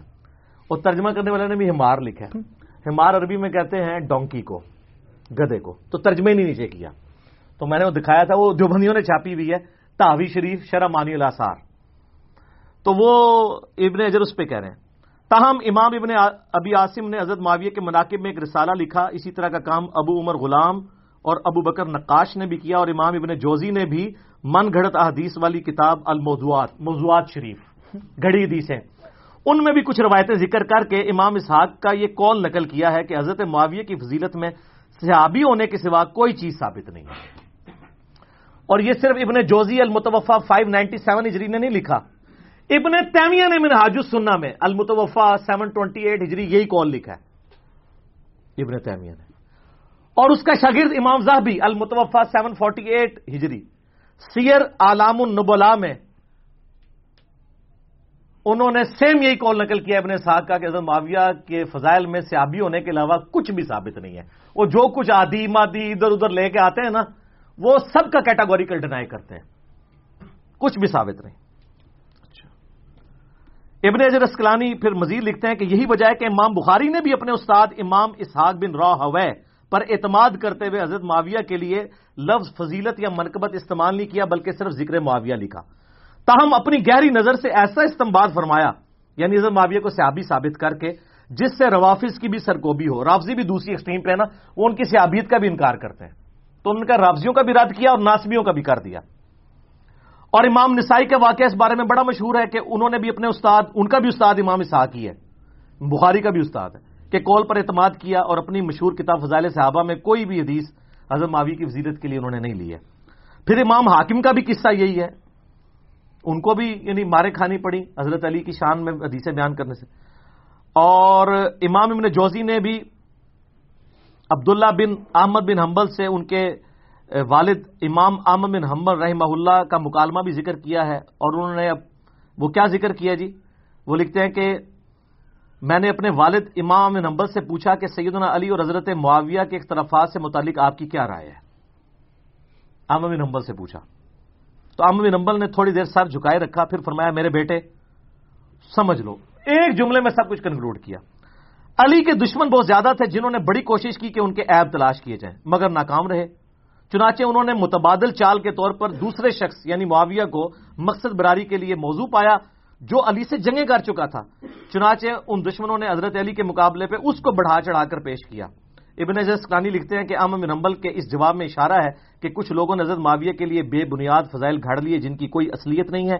یہ حقیقت ہے کہ حضرت معاویہ کے لیے روایات فضیلت تو بہت آئی ہیں مگر ان احادیث میں سے کوئی بھی اصول محدثین پر اسنادی حیثیت سے صحیح نہیں ہے، اسی لیے امام اسحاق بن راہویہ اور امام نسائی نے اس موقف کو بڑے یقین سے اختیار کیا ہے کہ حضرت معاویہ کے لیے صحابیت کے علاوہ کوئی بھی فضیلت ثابت نہیں ہے۔ اور امام نسائی کو تو آپ کو پتا ہے شہیدی اسی وجہ سے کیا گیا تھا، اور کہتے ہیں نہیں کوئی ثابت نہیں ہے۔ دارالاسلام والوں نے سنن نسائی جو اردو میں چھاپی ہے اس کے مقدمے میں ان کی شہادت کا واقعہ تواتر سے ہی نقل ہوا ہے، تمام ائمہ محدثین نے نقل کیا ہے کہ امام نسائی جو ہے وہ مقتول جو ہے وہ محبت اہل بیت ہیں، ٹھیک ہے۔ تو یہ یعنی اماموں کی آپ دیکھیں کہ یعنی کہ اماموں کے کامنٹس ہیں، یہ میرے کہنے پہ نہیں۔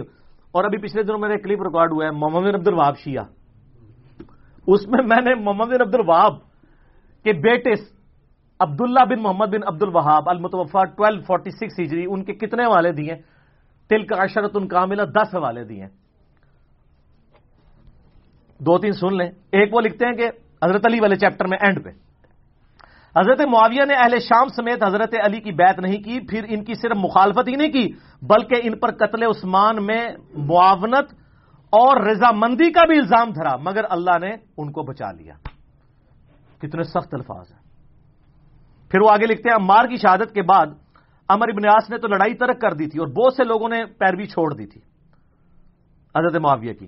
حضرت معاویہ نے ان سے پوچھا کہ آپ نے لڑائی کیوں ترک کی؟ انہوں نے کہا ہم نے عمار کو قتل کر دیا ہے اور میں نے حضرت سے سنا تھا صلی اللہ علیہ وآلہ وسلم کہ عمار کو ایک باغی جماعت قتل کرے گی، معلوم ہوا کہ ہم باغی ہیں۔ حضرت معاویہ بولے خاموش رہو، واللہ تو اونٹ کی طرح اپنے ہی پیشاب میں گرتا ہے۔ یہ عرب کا محاورہ تھا کہ تجھے اگر پتہ ہے تو تو اپنے ہی پیشاب اس پر ڈگنا ہے۔ کیا ہم نے ان کو قتل کیا؟ ان کو تو علی ان کے ساتھیوں نے قتل کیا جنہوں نے لا کے انہیں ہماری تلواروں کے درمیان پھینک دیا، ہم تو اپنے بچاؤ میں لڑ رہے تھے جس میں وہ قتل ہو گئے۔ اس کی خبر جب حضرت علی کو ہوئی تو انہوں نے فرمایا اس طرح تو پھر حضرت حمزہ کو حضرت نے خود قتل کیا تھا کہ جنہوں نے کافروں کے مقابلے پہ حمزہ کو بھیج دیا۔ ہائے کڈی بڑی پھکی دیتی مولا علی نے، ایڈی بڑی پھکی مولا علی دے سکتے ہیں یا انجینئر علی صاحب دے سکتے ہیں۔ انہوں نے کہا کہ یہ اتنی لاجک مان لی جائے، وہ تو عمار تو حضرت علی کی فیور میں لڑ رہا تھا، تو کہہ رہے نہ وہ آتا حضرت علی کی طرف سے نہ ساڑی تلوار تھلے آگے مردا، نعوذ باللہ۔ آگے پھر انہوں نے ایک اور جگہ لکھا ہے اسی میں حضرت علی والے چیپٹر میں، بنو امیہ ان کی تنقیص اور ان کے بارے میں نازیبا الفاظ استعمال کرتے رہے۔ میں نے بخاری مسلم سے ثابت کیا ہے کہ ممبروں پر حضرت علی پہ یہ لوگ لعنت کرواتے تھے۔ صحیح مسلم 6229 انٹرنیشنل نمبر کے مطابق الفاظ ہے لعن اللہ ابا التراب، علی ابن ابی طالب ابو تراب پر اللہ کی لعنت، نعوذ باللہ۔ انہی پر لوٹ کی ظاہر ہے۔ وہ کہتے ہیں نازیبا الفاظ استعمال کرتے رہے مگر اس سے علماء کے دل میں علی کی محبت اور بڑھ گئی، قدر و منزلت میں اضافہ ہو گیا۔ عمر بن عبداللہ بن زبیر کہتے ہیں کہ بنو امیہ 60 سال تک حضرت علی کو گالیاں دیتے رہے مگر ان کا کچھ نہ بگاڑ سکے، بلکہ ان کی شان پہلے سے بھی بلند ہو گئی۔ دین نے ایک عمارت کھڑی کی جسے دنیا نے گرانے کی کوشش کی، دنیا کچھ نہ بنا سکی مگر جو کچھ بنایا اس کو بھی منہدم کر دیا، یعنی دنیا اپنا بھی گواہ بیٹھی، حضرت علی کو نہیں نیچے کر سکی۔ تو اس قسم کی یعنی کئی ایک محدثین کے اقوال ہیں۔ اب یہ سارے کے سارے مولوی پنجے جھاڑ کے پڑ گئے پیچھے مودودی صاحب کے، حالانکہ میں بتاؤں آپ نے اس سارے ائمہ کے اقوال سنے، سب سے سافٹ لینگویج اگر کسی کی ہے تو مودودی صاحب کی ہے۔ آپ سن کے حیران ہو جائیں گے، مولا مودودی نے خلافت و ملوکیت کا جو چوتھا چیپٹر ہے، 4 نمبر چوتھا چیپٹر، خلافت راشدہ سے ملوکیت کا سفر، اس کے اینڈ پہ کچھ جملے لکھے ہیں، ورڈ بائی ورڈ سنیں۔ اس طرح خلافت راشدہ کا نظام کا آخری اور قطعی طور پر خاتمہ ہو گیا، خلافت کی جگہ شاہی خانوادوں نے لے لی اور مسلمانوں کے اس کے بعد سے آج تک پھر اپنی مرضی کی خلافت نصیب نہ ہو سکی۔ حضرت معاویہ رضی اللہ تعالیٰ عنہ کے محامد اور مناقب اپنی جگہ پر، ان کا شرف صحابیت بھی واجب الاحترام ہے، ان کی یہ خدمت بھی ناقابل انکار ہے کہ انہوں نے پھر سے دنیا اسلام کو ایک جھنڈے کے تلے جمع کیا اور دنیا میں اسلام کے غلبے کا دائرہ پہلے سے زیادہ وسیع کر دیا. ان پر جو شخص لان تان کرتا ہے وہ بلا شبہ زیادتی کرتا ہے. یہ مودودی صاحب لکھ رہے ہیں کہ ایک مودودی سو یہودی پڑھے بغیر ہی ایک غریب تو بدتمیز پڑھا ہے ہی کچھ نہیں الزام. لیکن ان کے غلط کام کو تو غلط کہنا ہی ہوگا. اسے صحیح کہنے کے معنی یہ ہوں گے کہ ہم اپنے صحیح اور غلط کے معیار کو خطرے میں ڈال رہے ہیں. بس کون سی سخت لینگویج استعمال کی ہے؟ یعنی 6 جملوں میں سے 5 تعریفی ہیں اور ایک میں کہا کہ یار اولو العلم قائما بالقسط بنو، ورنہ کل کو کوئی بھی بندہ جو ہے نا وہ اپنی غلطیوں کی جعلی تعویلات کرنا شروع کر دے گا. یہ کوئی کرائٹیریا نہیں ہے کہ آپ اس طریقے سے چیزیں پکڑیں اور کسی شخص کے بارے میں اس کا جھوٹا دفاع کریں، اس کی وجہ سے دین کی عمارت ہی گرنی شروع ہو جائے. تو مودودی صاحب کے پیچھے لوگ پنجے جھاڑ کے پڑ گئے. اللہ کے فضل سے میں نے جو ہے نا وہ ہمت دکھائی اور یہ کہتے تھے تاریخی روایتیں. ویسے اب خلافت و ملوکیت کا ایک نیا ورژن آیا جس میں پوری تخریج ہوئی ہے کہ پہلے بھی حوالے دیے تھے، اب ذرا ڈیٹیل کے ساتھ ہے، جلد نمبر یہ وہ. ہم اس کو یعنی اپنی ویڈیو میں JPGs کے طور پہ ایڈ کریں گے. خلافت و ملوکیت سارے لوگ لے کے پڑھیں. ویسے 400 روپے مارکیٹ میں قیمت ہے، ہول سیل پرائز میں کارڈ والی آلموسٹ 250 کی اور گتے والی 300 کے قریب مل جائے گی. ہم کوشش کر رہے ہیں اپنی اکیڈمی میں منگوا لیں ہول سیل پرائز والی، پھر آپ لوگ منگوا بھی سکتے ہیں یہاں سے انشاءاللہ تعالی. میں نے بات کی ہے ان سے، پبلشر سے ان کے. تو خلافت و ملوکیت آپ پڑھیں تو آپ کو پوری ڈاکٹرن سمجھ آ جائے گی. پھر بھی میں نے اس پورے مقدمے کا دفاع کیا اور یہ جو کہانی کراتے ہیں جی پہلے خلافت و ملوکیت اور تھی اب والی اور ہے، اور جب 1967 میں انہوں نے لکھی ہے نا اسی وقت مولوی ان کے خلاف ہو گئے تھے. اور وہی باتیں اگر آج والی میں موجود ہیں وہ آپ کے مولویوں کی کتابوں میں تو ہے نا جس پہ گرفت کی ہوئی ہے، تو اس کا مطلب تبدیل نہیں ہوئی، جھوٹ بول رہے ہیں. پہلے دن سے وہی ہے، کوئی تبدیل نہیں کی ہے. وہ ہے اتنی مضبوط کتاب ہے. میرا یوٹیوب پہ کلپ بھی ہے خلافت و ملوکیت کے دفاع پہ، وہ آپ دیکھ لیں. دیوبند کے اپنے علماء نے بھی دفاع کیا ہے، مفتی عامر عثمانی کا میں نے بتایا تھا. یہ سر میرا ریسرچ پیپر ہے، واقعہ کربلا کا حقیقی پس منظر 72 صحیح الاسناد احادیث کی روشنی میں، جس میں نے 200 روایتیں اکثر بخاری اور مسلم سے جمع کی ہیں اہل سنت کی مین سٹریم کتابوں سے. 72 کا ٹائٹل میں نے شہدائے کربلا کی نسبت سے لیا. حدیثیں 200 سے زیادہ ہیں، ایک ایک نمبر پہ کئی حدیثیں ہیں. مثلا 33 نمبر پہ غدیر خون کے 8 طرق میں نے جمع کیے ہیں. یہ پمفلٹ عربی میں بھی ہے، اردو میں بھی ہے، انگلش میں بھی ہے، ہندی میں بھی ہے. تو باقی تو کوئی زبان بچی نا. فری ڈاؤن لوڈ کریں اس کی سافٹ کاپی، پروفیشنل PDF ہماری ویب سائٹ ahlusunnatpark.com سے. اور اگر آپ کو ہارڈ کاپی چاہیے آپ ہمارے اکیڈمی کے نمبر پہ رابطہ کریں صبح 9 سے لے کے شام 5 بجے تک، +92-321-5900-162. پاکستان سے کریں گے تو 0321-5900-162.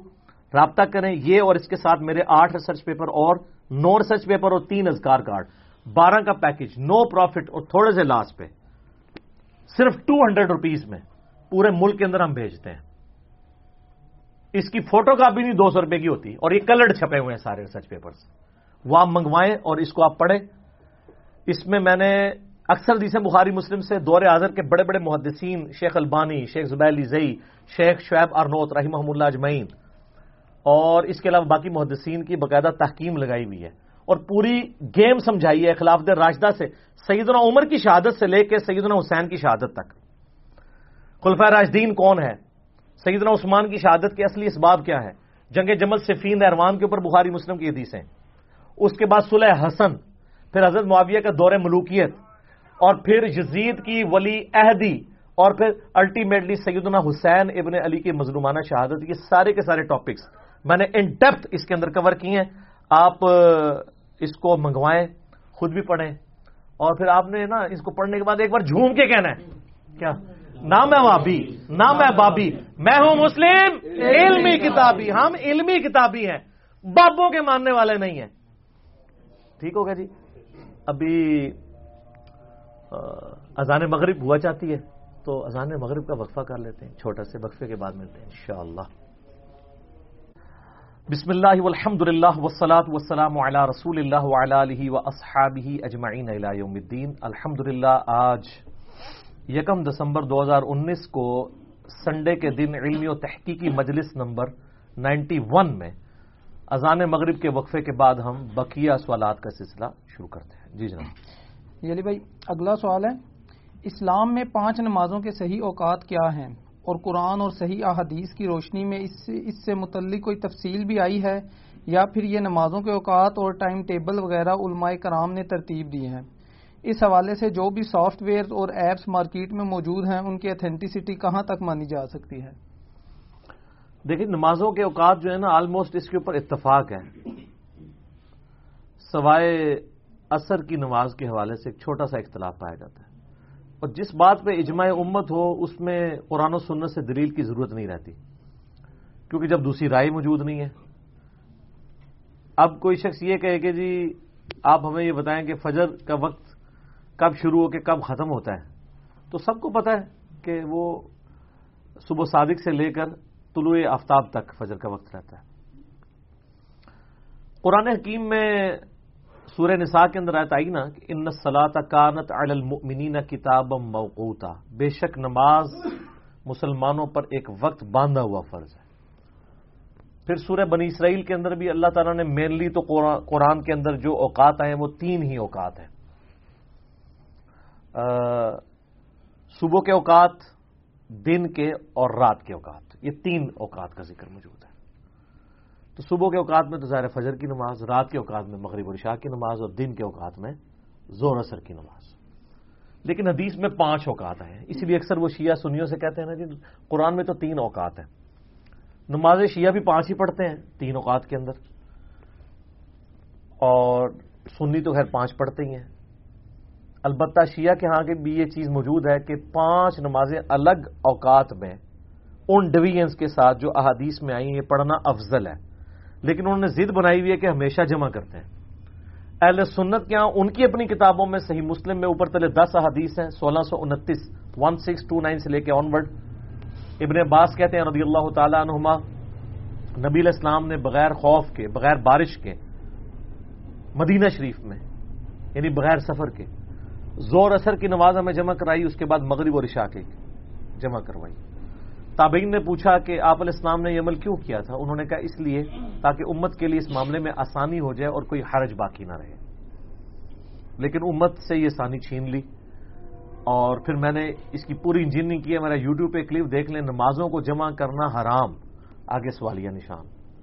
سنی اور شیعہ دونوں کو پھر میں نے لین حاضر کیا ہے کہ کون کدھر غلوف کر رہا ہے، کون کہاں پہ غلوف کر رہا ہے۔ نماز کے 5 اوقات جو ہیں 5 نمازوں کے، صحیح مسلم کے اندر ڈیٹیلڈ حدیث موجود ہے۔ حضرت جبرائیل علیہ السلام نے آ کے نبی علیہ السلام کو اول اور آخر وقت میں نمازیں پڑھائیں، اور آپ علیہ السلام نے وہ پھر تعلیم بھی فرمائے۔ صحیح مسلم میں کہ آپ علیہ السلام نے فرمایا کہ جو ظہر کا وقت ہے نا وہ اس وقت سٹارٹ ہوتا ہے جب کہ سورج ڈھل جائے اپنے ٹریک کے دوران، جسے ہم زوال آفتاب کہتے ہیں۔ ایک پنجابی والا زوال ہے، وہ مکروہ وقت کو کہہ رہے ہوتے ہیں، عربی میں زوال کہتے ہیں گرنے کو، یعنی صبح سورج جو طلوع ہوتا ہے، آج کل آلموسٹ 6:45 بجے ہو رہا ہے، تو صبح کا آغاز ہوتا ہے، اور یہاں پہ غروب ہوتا ہے آلموسٹ جا کے 5 بجے کے قریب۔ تو یہ پورا جتنا ایک ٹریک اس کا بنتا ہے نا، اس کا سینٹر کر لینا ٹائم کے اعتبار سے، اس سینٹر کو جیسے ہی سورج کراس کرے گا نا وہ زوال آفتاب ہوگا۔ آج کل آلموسٹ 11:55 کے قریب بنتا ہے۔ زوال آفتاب کو کہتے ہیں کہ ظہر کا وقت داخل ہو گیا۔ یہ وقت کب تک رہتا ہے؟ جب تک کہ کسی چیز کا سایہ اپنے سائے کے برابر اور پلس سایہ اصلی وہ جتنا بنتا ہے، وہ بعض اوقات آپ سمجھ لیں 1.25 سایہ بنتا ہے، بعض اوقات 1.5 اور بعض اوقات 1.25 سایہ تک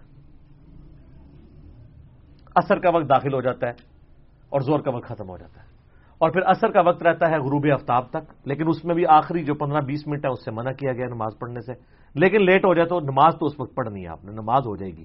حتیٰ کہ بخاری اور مسلم میں حدیث ہے جس نے طلوع فجر سے پہلے، طلوع آفتاب سے پہلے فجر کی 1 رکعت پا لی اس کو نماز مل گئی، اور جس نے غروب آفتاب سے پہلے عصر کی 1 رکعت پا لی اس کو نماز مل گئی، لیکن یہ پریفریبل نہیں ہے کہ آپ اتنی گھسیٹیں۔ 3 اوقات کے اندر نماز کے بارے میں اسلام میں ممانعت ہے۔ ایک بالکل جب سورج نکل رہا ہو، اس کی ٹکیا باہر آ رہی ہو، جیسے ہی پوری باہر آ جائے پھر آپ پڑھ سکتے ہیں، وہ اشراق کا وقت شروع ہو جاتا ہے۔ ایک غروب کے وقت، لیکن اس میں اصل میں ریلیکسیشن ہے کہ آپ پڑھ سکتے ہیں، وہ مجبوراً۔ اور ایک بالکل جب سینٹر میں ہو، اس کو کراس کرتے پڑھیں گے، وہ سینٹر میں جب پہنچا ہوا ہے نا، وہ جو 5-10 منٹ ہیں اس میں آپ نہیں پڑھنا. بعض 20 منٹ کہتے ہیں، ویسے ایوریج آپ کیلکولیٹ کریں 8 سے 10 منٹ ہی بنتے ہیں. پوری ٹکیا جب غروب ہو رہی ہو اور پوری ٹکیا نکل رہی ہو، جب تک پوری ٹکیا باہر نہیں آتی اور پوری ٹکیا غروب نہیں ہوتی، وہ مکروہ اوقات ہیں. اس کے دوران جو غائب ہو رہی ہیں ٹکیا، وہ والے شیطان کے سینگ کے درمیان نبی علیہ السلام فرمایا سورج ہو رہا ہوتا ہے. یعنی یہ زیادہ تر اس وقت یعنی آتش پرستوں کی عبادت کا ٹائم تھا، منع کیا گیا. باقی ذکر اذکار آپ کر سکتے ہیں، قرآن پڑھ سکتے ہیں، نماز جنازہ اگر آیا ہو مجبوراً میں تو وہ آپ پڑھ سکتے ہیں، اس میں کوئی ایسی چیز نہیں ہے، لیکن اس کو بھی اوائڈ کرنا چاہیے. تو یہ عصر کا وقت ختم ہوا. پھر مغرب کا وقت، جب تک سورج کی وہ جو سرخی غائب نہیں ہو جاتی، وہ جو مغرب میں آتی ہے غروب ہونے کے بعد، آلموسٹ 1.5-2 گھنٹے، بعض کا 1.25 گھنٹہ لیتی ہے ڈپینڈنگ اپان دی سچویشن. تو عشاء کا وقت داخل ہو جائے گا، اور پھر عشاء کا وقت فجر کا وقت داخل ہونے تک رہتا ہے. مسلم شریف میں ایک حدیث ہے کہ عشاء کا وقت آدھی رات تک رہتا ہے. ایک حدیث ہے ترمذی ابو داؤد کے اندر، اس کے اندر تہائی رات کا ذکر ہے. وہ افضل وقت ہے، کیونکہ شرح مانی الآثار کے اندر امام طحاوی حضرت ابو ہریرہ کا ہی یعنی قول لے کر آئے ہیں کہ سیدنا ابو ہریرہ رضی اللہ تعالیٰ عنہ کہتے ہیں کہ جس شخص نے فجر کا وقت داخل ہونے سے پہلے عشاء کی نماز پڑھ لی، اس نے عشاء کی نماز میں کوئی افراط نہیں کیا، اور عشاء بھی لیٹ کر کے پڑھنا افضل ہے. بخاری مسلم میں حدیث ہے، نبی علیہ السلام نماز پڑھانے کے لیے آئے تو تہائی رات گزر چکی ہوئی تھی. تہائی رات کا مطلب ہے غروب آفتاب سے لے کے فجر کا وقت داخل ہونے تک جو رات کی لینتھ بنتی ہے نا، اس کے 3 حصے کریں نا تو اس میں سے پہلا حصہ گزر چکا ہوا تھا. اور پھر آپ نے فرمایا اگر مجھے امت کی مشقت کا خیال نہ ہوتا تو میں اسی وقت میں عشاء کی نماز کو ڈیلے کر کے پڑھنے کا حکم دیتا. افضل وقت وہی ہے، اور بہت ڈیلے بھی نہیں کرنی، آدھی رات سے پہلے پڑھ لیں. یہ جو کہتے ہیں رات کو 12 بجے زوال کا وقت ہوتا ہے، 12 بجے سورج ہوتا ہی نہیں، زوال کا وقت کتوں ہو گیا؟ کٹی وڈی کہانی ہے، تسی بھی سنتے آئے ہو. کسی نے اپنی عقل نہیں استعمال کی تھی، 12 بجے زوال کتوں آ گیا؟ رات کے 12 بجے کہاں سے زوال ہے؟ رات کے 12 بجے پڑھیں، 1 بجے پڑھیں، 2 بجے پڑھیں. آپ فجر کا وقت داخل ہونے سے پہلے پہلے جس بھی وقت پڑھ لیں گے وہ نماز آپ کی درست ہوگی. اور فجر کا وقت داخل ہوتا ہے جب ختم سحری ہوتی ہے، تو فجر کا وقت آلموسٹ 1.5 گھنٹہ ہی رہتا ہے، اور وہ کب تک رہتا ہے؟ جب تک سورج نکلنا ہے. اور آپ کو مزے کی بات بتاؤں، جتنا مغرب کا وقت ہوتا ہے نا شام کو، اتنا ہی اس دن فجر کا وقت ہوتا ہے. اور سب کانٹیننٹ میں 1 گھنٹہ 18 منٹ سے 1 گھنٹہ 38 منٹ تک یہ ویری کرتا ہے پورے سال میں.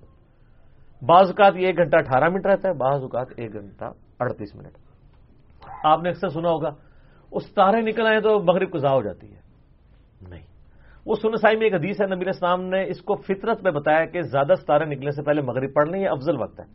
مغرب کی نماز آپ فجر کے وقت سے پہلے کسی بھی وقت پڑھ سکتے ہیں جب نماز جمع کر رہے ہوں گے.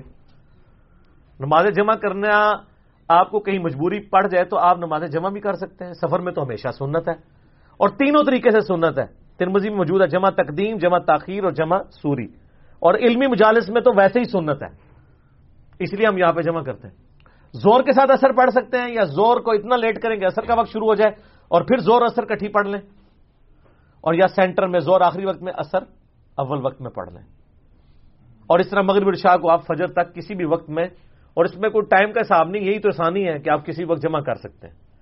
لیکن افضل یہ ہے کہ آپ اپنے اپنے یہ جو ٹائم ٹیبل دیے ہوئے ہیں سافٹ ویئرس کے یا مسلم پرو ہے اس کو آپ لیں. اس کے اندر جو ہے وہ ٹائمنگ پوری دی ہوئی ہے. سلاٹ ٹائم ایک سافٹ ویئر ہے. اسی طریقے سے آج کل تو نقشے اویلیبل ہیں،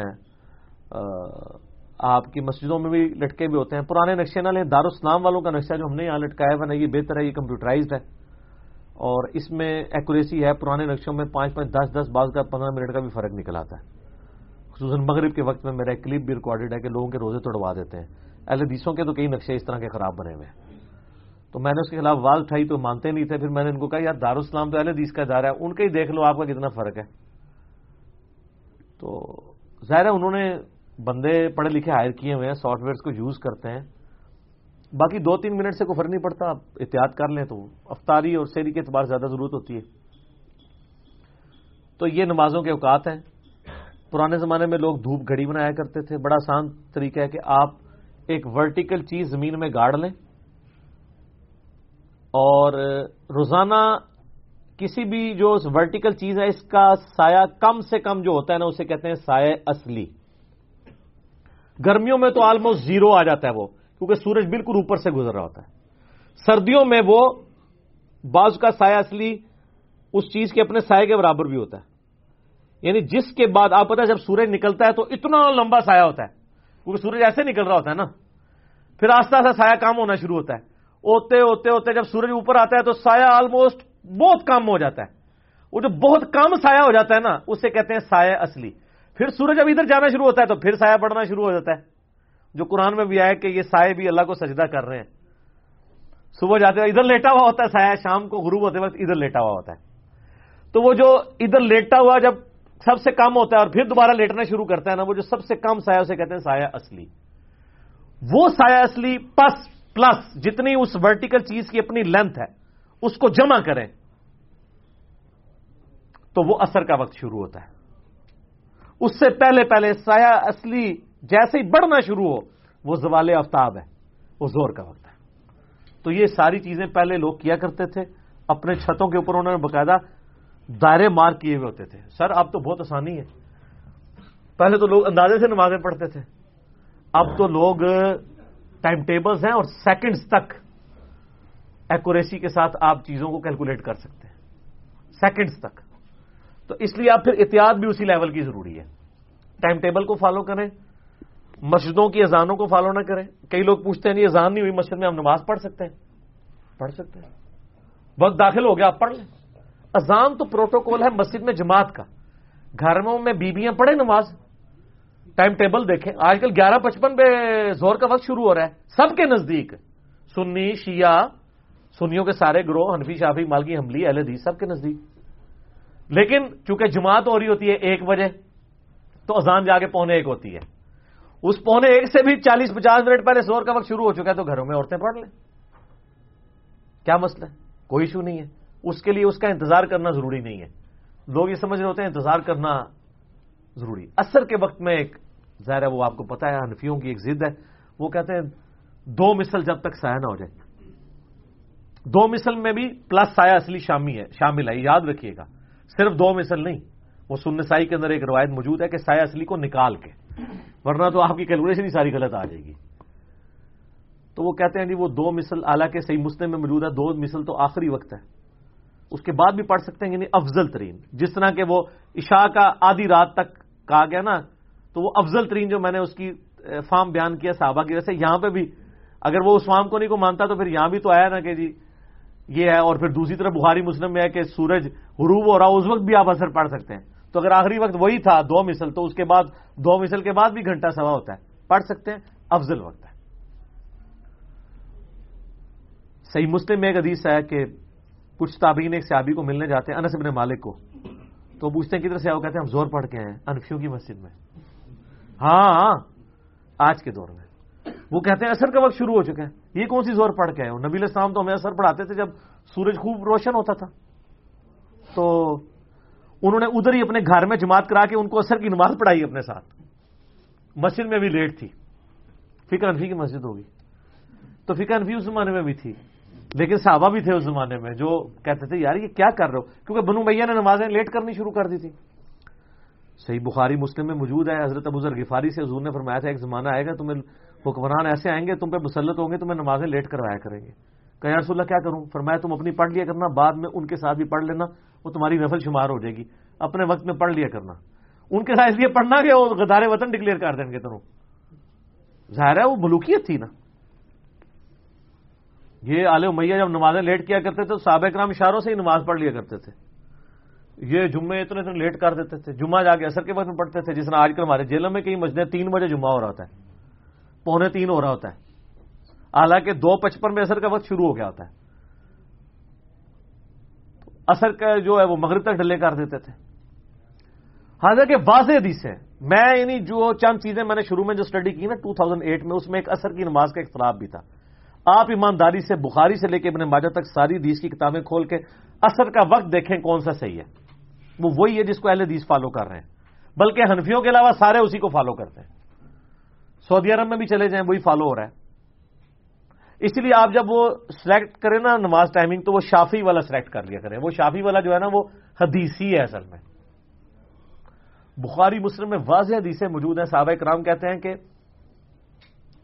عصر اور مغرب میں اتنا وقفہ تھا, صحیح مسلم میں تو بڑی ڈیٹیل آتی ہے, بخاری میں بھی موجود ہے, کہ اگر عصر کی نماز پڑھنے کے بعد ایک اونٹ نہر کیا جاتا اور اونٹ کے 10 حصے کیے جاتے اور اس کے بعد اس کو صاف کر کے پکا کے کھا لیا جاتا, تب بھی ابھی سورج بہت بلند ہوتا تھا. تو ذرا اونٹ کو نہر کر کے اس کی کھال اتار کے اس کی بوٹیاں کر کے پھر اس کے گوشت کو گلانے کے لیے پھر کھانے کے لیے جو ٹائم چاہیے تو آپ یہ کیلکولیٹ کریں کم از کم 2-2.5 گھنٹے بنتے ہیں. اور ہماری حنفیوں کی کیا ہو رہا ہوتا ہے, 4 بجے اثر ہو رہی ہوتی ہے اور 5 بجے مغرب ہو رہی ہوتی ہے, یہ 3:45 اثر ہو رہی ہوتی ہے 5 بجے مغرب. اتنی دیر میں ایک اونٹ کو نہر کیا جا سکتا ہے. حتیٰ کہ صحیح مسلم میں جو میں نے حدیث بتائی نا, وہ کچھ صحابہ ملنے آئے تابعین صحابہ کو, تو انہوں نے اس صحابی نے اسی وقت عصر کی نماز پڑھائی اور پھر فرمایا کہ نبی علیہ السلام نے تو یہ منافق کی نماز کہا ہے جو سورج زرد ہونے کا انتظار کرتا ہے پھر 2 ٹھونگے مار کے مرغے کی طرح نماز سائڈ فارغ کر دیتا ہے. منافق بھی تو اللہ کا ذکر بہت تھوڑا کرتا ہے. نبی علیہ السلام ہمیں خوب روشن ہوتا تھا جب سورج اس وقت نماز پڑھاتے تھے. اچھا, یہ بخاری مسلم کی جو اونٹ نار کرنے والی حدیث ہے نا, یہ حنفیوں کے گلے میں پھنسی ہوئی ہے. پھر اس کی ان کی بڑی تعویل کرتے ہیں. ایک آپ کو مدنی لطیفہ عرض کرتے ہیں. غلام سو سعیدی صاحب ایک بہت بڑے بریلوی عالم گزرے ہیں, بہت بڑے محقق, میرے استاد ہیں, میں نے ان سے بہت کچھ سیکھا ہے. میری ملاقات بھی ان سے ہوئی 22 مارچ 2007 کو. تو شرح صحیح مسلم کے اندر انہوں نے عصر کے وقت کے اوپر نا ایک بحث کی ہے. یہ حدیث جب آئی نا کہ اونٹ کو نہر کریں, اس کے 10 حصے کریں, اس کو پکا لیں, کھا لیں, اس کے بعد بھی سورج خوب روشن ہو, تو ان کو پتا تھا کہ یہ حنفیوں والی اثر نہیں ہو سکتی. یہ وہی اثر ہوگی کہ وہ اثر 2:45 ہو رہی ہو اور مغرب ہو رہی ہو 5 بجے, یعنی کم از کم 2-2.25 گھنٹے بنتے ہوں. اب یہ حدیث ان کے چونکہ وہ پھنستی تھی تو انہوں نے کہا کہ جی ہو سکتا ہے کہ چند ماہر قسم کے کسائی مل کے ایک اونٹ کو گراتے ہوں, ٹھیک ہے جی, اور چند ماہر اور ایک اونٹ کے پیچھے پڑ جاتے ہوں تاکہ وہ پیرلل میں بوٹیاں کریں, اور یعنی پیرلل میں ہنڈیا بھی چڑھ جاتی ہو, یعنی آپ وہ جس کو کہتے ہیں نا پنجابی میں کتا لال کرنا. اور پھر کھانے والے بھی کو ماہر قسم کے مولوی ہوں گے. عام آدمی تو نہیں اتنی مہارت میں اونٹ کا گوشت کھا سکتا. حالانکہ مجھے یہ بتائیں, جب وہ صحابی حدیث بیان کر رہے تھے ان کے دماغ میں بھی تھا کہ کسی بندے کے دماغ میں یہ آئے گا کہ ایک سے زیادہ کئی ماہر جو ہے وہ قصاب ملیں گے اور یہ کریں گے. وہ اونٹ نہر کرنے کا طریقہ نہیں آپ کو سکھا رہے تھے, وہ یہ بتانا چاہ رہے تھے کہ جب ایک کسائی اونٹ کو نہر کرتا ہے پھر یہ کیا کیا معاملات ہوتے ہیں, اور وہ ٹائم بتا رہے تھے. حتیٰ کہ البتہ امام مالک میں آپ کو یہاں تک ملے گا کہ عصر اور مغرب میں اتنا وقفہ ہوتا تھا کہ کوئی شخص پیدل 15 میل کا سفر آلموسٹ کر سکتا تھا. 15 کلومیٹر آج کے دور کے اعتبار سے بتا رہے, یعنی 3 فرسخ 9 میل بنا تو 9 میل آپ سمجھ لیں 15 کلومیٹر. 15 کلومیٹر پیدل سفر کرنے کے لیے ایک عام آدمی پیدل جو سفر کرتا ہے کوئی تیز سے تیز بھی چلے نا 8 سے 10 منٹ تو اس کو 1 کلومیٹر کے لیے چاہیے نا. لیکن وہ جب بیان کر رہا تھا وہ بھاگنے کا نہیں کہہ رہا تھا, وہ کہہ رہا تھا پیدل سفر, پیدل. تو آپ کو 8 سے 10 منٹ چاہیے 1 کلومیٹر طے کرنے کے لیے. آپ 8 منٹ بھی لگا لیں, 8 کو ذرا 15 سے ضرب دیں تو یہ آلموسٹ آپ کو پتا چلے گا 2-2.25 گھنٹے یہ بھی بنتے ہیں. جدھر سے بھی آپ کان ایتھو پڑھو جو مرضی کریں, اینڈ رزلٹ یہ نکلتا ہے کہ عصر کا وقت وہی ہے جو بتایا جا رہا ہے کہ خوب روشن دن ہو جب اس وقت آپ نے عصر پڑھنا ہے. کسی چیز کا سایہ اپنا اور سایہ اصلی یعنی ایک مثل سایہ ہو جائے تو عصر کا وقت شروع ہو جاتا ہے. باقی نمازیں جب جمع کر رہے ہوں پھر تو ظاہر ہے پھر تو کوئی مسئلہ نہیں. وہ تو پھر آپ آج کل 11:55 سے لے کے غروب آفتاب تک کسی بھی وقت نماز کو جمع کر سکتے ہیں, اور رات کو مغرب غروب ہونے سے لے کے فجر کا وقت داخل ہونے تک کسی بھی وقت نمازوں کو جمع کر سکتے ہیں. مسافر ہیں تو ہمیشہ سنت ہے, اور اگر مقیم ہے تو کبھی کبھار سنت ہے, ہمیشہ بھی کر لیں تو جواز ہے. لیکن افضل شیعہ کے ہاں بھی ہے الگ پڑھنا. کئی شیعہ علماء ہیں, یہ سید جواد نقوی صاحب کو ہم ملنے گئے, انہوں نے مجھے خود بتایا کہ میں تو نمازیں الگ وقت میں پڑھتا ہوں. تو میں نے کہا اس کی ترغیب بھی نیچے بھی آپ دلائیں نا, جس طرح ہم نے اہل سنت کو ترغیب دلائی ہے جمع کرنے کی, اور پریکٹیکلی آپ دیکھتے ہیں کہ ہمارے یہاں ہر سنڈے کو زور اثر ہم جمع کرتے ہیں, اور لیٹ ہو جائیں تو مغرب اور عشاء کو بھی جمع کرتے ہیں. کیوں؟ تاکہ وہ مردہ سنت زندہ. اور یہ ہفتے میں ایک ہی نماز ہے جو ہم جمع کر کے اس طریقے سے پڑھ رہے ہوتے ہیں, جمع تقدیم یا تاخیر.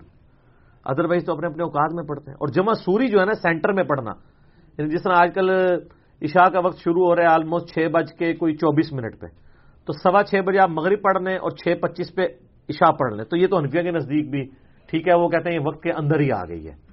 اسے جمع سوری کہا جاتا ہے. تو جمع سوری تو نام کی جمع ہے, وہ اپنے اپنے وقت میں ہی ادا ہو رہی ہوتی ہے. اصل ایشو جمع تقدیم اور تاخیر کا ہے, جو ایک امت کے لیے سہولت تھی جو علماء نے فرقہ وارانہ تعصب کی وجہ سے چھین لی. لیکن اللہ کا شکر ہے اب لوگوں کو پتہ چل گیا, اور جو لوگ باہر کے ملکوں کے اندر ہیں بےچارے مسافر بھی ہوتے ہیں, ان کو اپنے آفیسز سے, اپنے کام کرنے کی جگہوں سے, اپنے پڑھائی کی جگہوں سے ٹائم ہی بڑا مختصر ملتا ہے, تو وہ تو روزانہ نمازیں جمع کریں. ان کو تو شہر سے باہر آلموسٹ, یعنی جو صحیح مسلم میں ہے وہ آپ 20 کلومیٹر کا اگر آپ سفر کرتے ہیں اپنے شہر سے باہر تو آپ مسافر ہیں. روزانہ 2 فرض زور کے پڑھیں, 2 عصر کے پڑھیں, اور مغربی عشاء کے بعد گھر آ کے آپ جس ٹائم مرضی پڑھ لیں. پوری رات پڑھی ہوئی ہے آپ کے لیے. تو دین میں بڑی آسانی ہے. لوگ کہتے ہیں علم دین آئے تو مشکل ہوتی ہے, علم دین آئے تو آسانیاں ہو جاتی ہیں, مشکل نہیں ہوتی. ٹھیک ہو گیا, جزاک اللہ. علی بھائی اگلا سوال ہے, آج کل نوجوانوں میں عجیب و غریب سٹائل کی مونچھیں اور داڑیاں رکھنے کا رواج چل نکلا ہے. اسلام میں اس قسم کی چیزوں کا کہاں تک ثبوت ملتا ہے, اور کون کون سی چیز کرنا منع یا حرام ہے؟ یہ تو اسی طریقے سے میرے پاس ایک بھائی آئے, مجھے کہنے لگے جی میرے بھائی کو سمجھائیں, گانے بہت سنتا ہے. تو میں نے اس سے پہلا سوال کیا وہ نماز پڑھتا ہے؟ کہتے نہیں نماز کبھی نہیں اس نے پڑھی. تو میں نے کہا سننے تو گانے. جب ایک بندہ بڑی چیز کے اوپر کمپرومائز کیے ہوئے ہے تو یہ چھوٹی چیز ہے نا. صحیح مسلم میں 246 نمبر حدیث ہے, بندے کے کفر اور ایمان, شرک اور اسلام کے درمیان فرق نماز ہے. ایک بندہ نماز ہی نہیں پڑھ رہا, اب آپ نوحہ کریں گے اس بات پہ کہ وہ گانے کیوں سن رہے ہیں. لوگ کہتے ہیں جی باہر وہ خنزیر کا گوشت لوگ کھا رہے ہوتے ہیں, حلال فوڈ نہیں لوگ کھا رہے ہوتے. یار وہ جو حلال فوڈ نہیں کھا رہے وہ تو نماز بھی تو نہیں پڑھ رہے, وہ ذبیحہ نہیں کھا رہے, وہ تو بہت چھوٹا ایپ ہے.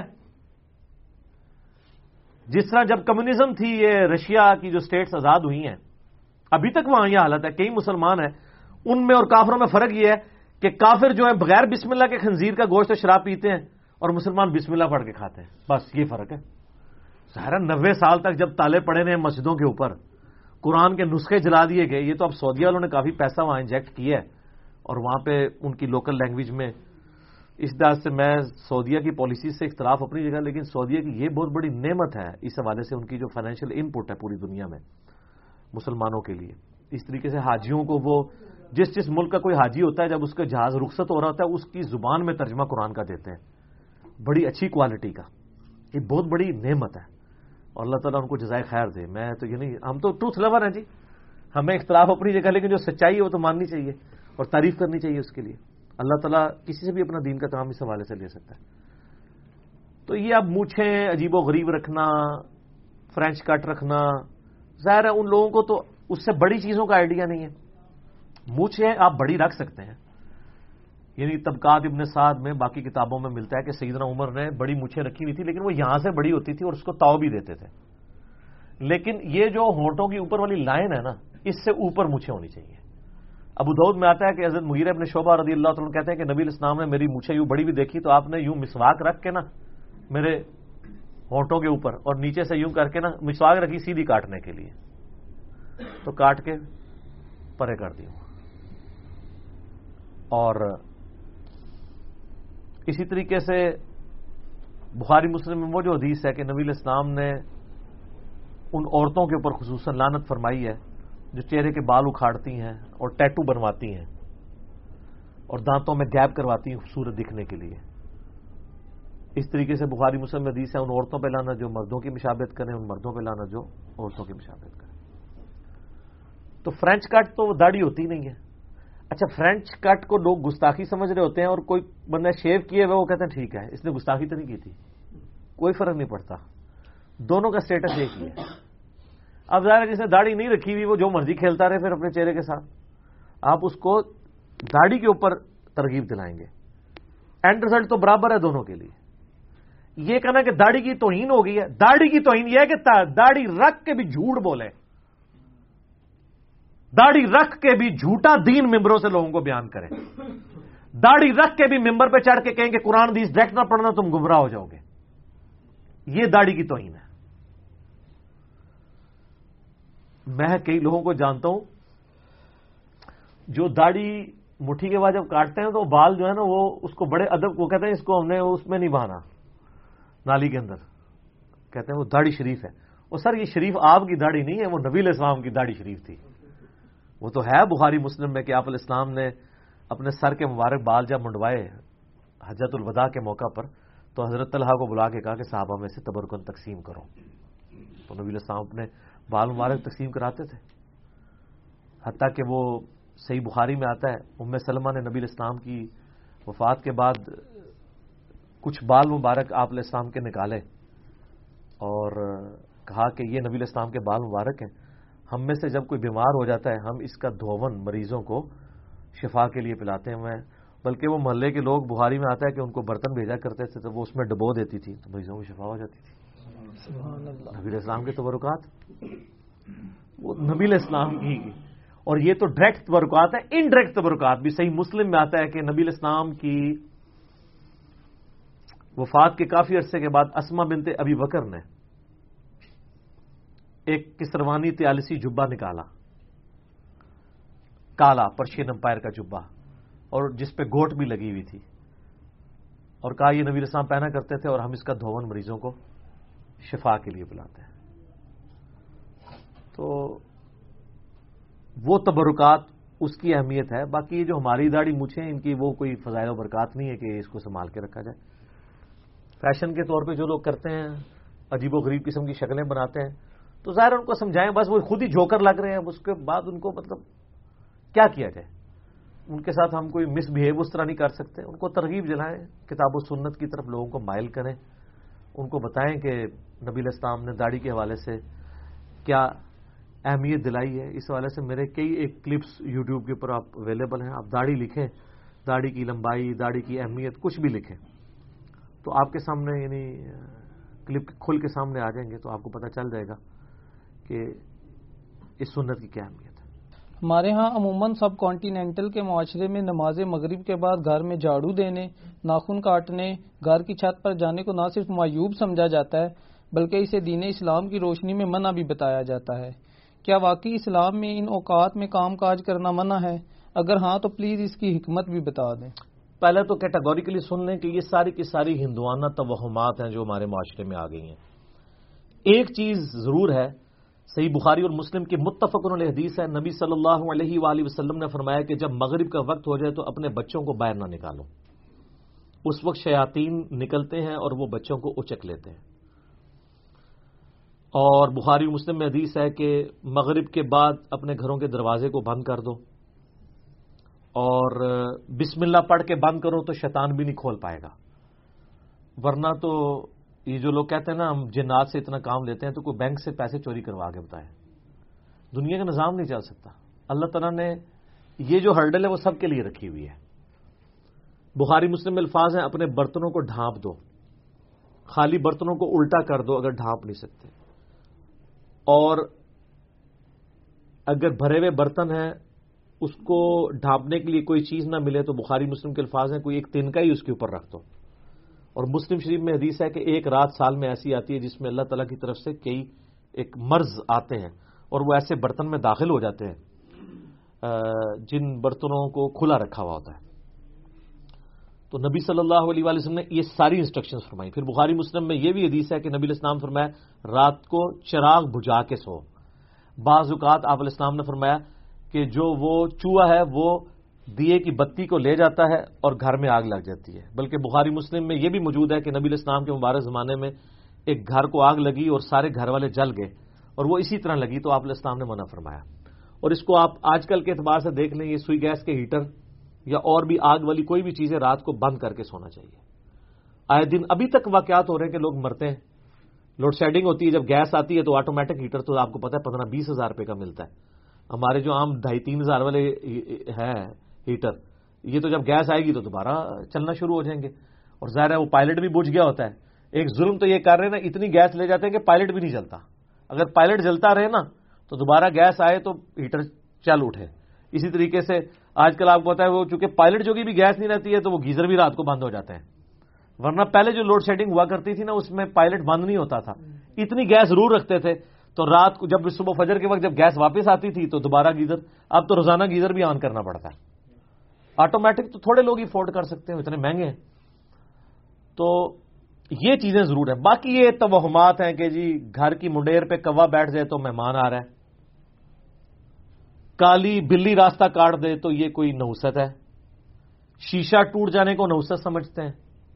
اچھا کہتے ہیں جوتی پہ جوتی چڑھی ہو تو سفر لکھا ہے. تو میں اکثر کہتا ہوں میری جوتی پہ جوتی چڑھا دیں آپ روزانہ کے لیے, میں تو جاتا ہی نہیں ہوں کہیں.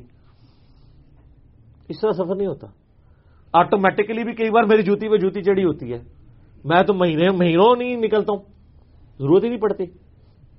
تو یہ ہیں ساری چیزیں جو توہمات سے تعلق رکھتی ہیں, اور نبی الاسلام نے ان چیزوں کو کنڈیم فرمایا. قرآن حکیم میں واضح آیت ہے سورہ بنی اسرائیل میں 36 نمبر آیت, جو 10 کمانڈمنٹس آئی ہیں نا, 9th کمانڈ ہے وَلَا تَقْفُ مَا لَيْسَ لَكَ بِهِ عِلْمٌ إِنَّ السَّمْعَ وَالْبَصَرَ وَالْفُؤَادَ كُلُّ أُولَٰئِكَ كَانَ عَنْهُ مسؤولا. انسان کسی چیز کی پیروی اس وقت تک مت کر جب تک کہ تیرے پاس اس کے بارے میں ڈیفینیٹ علم نہ آ جائے.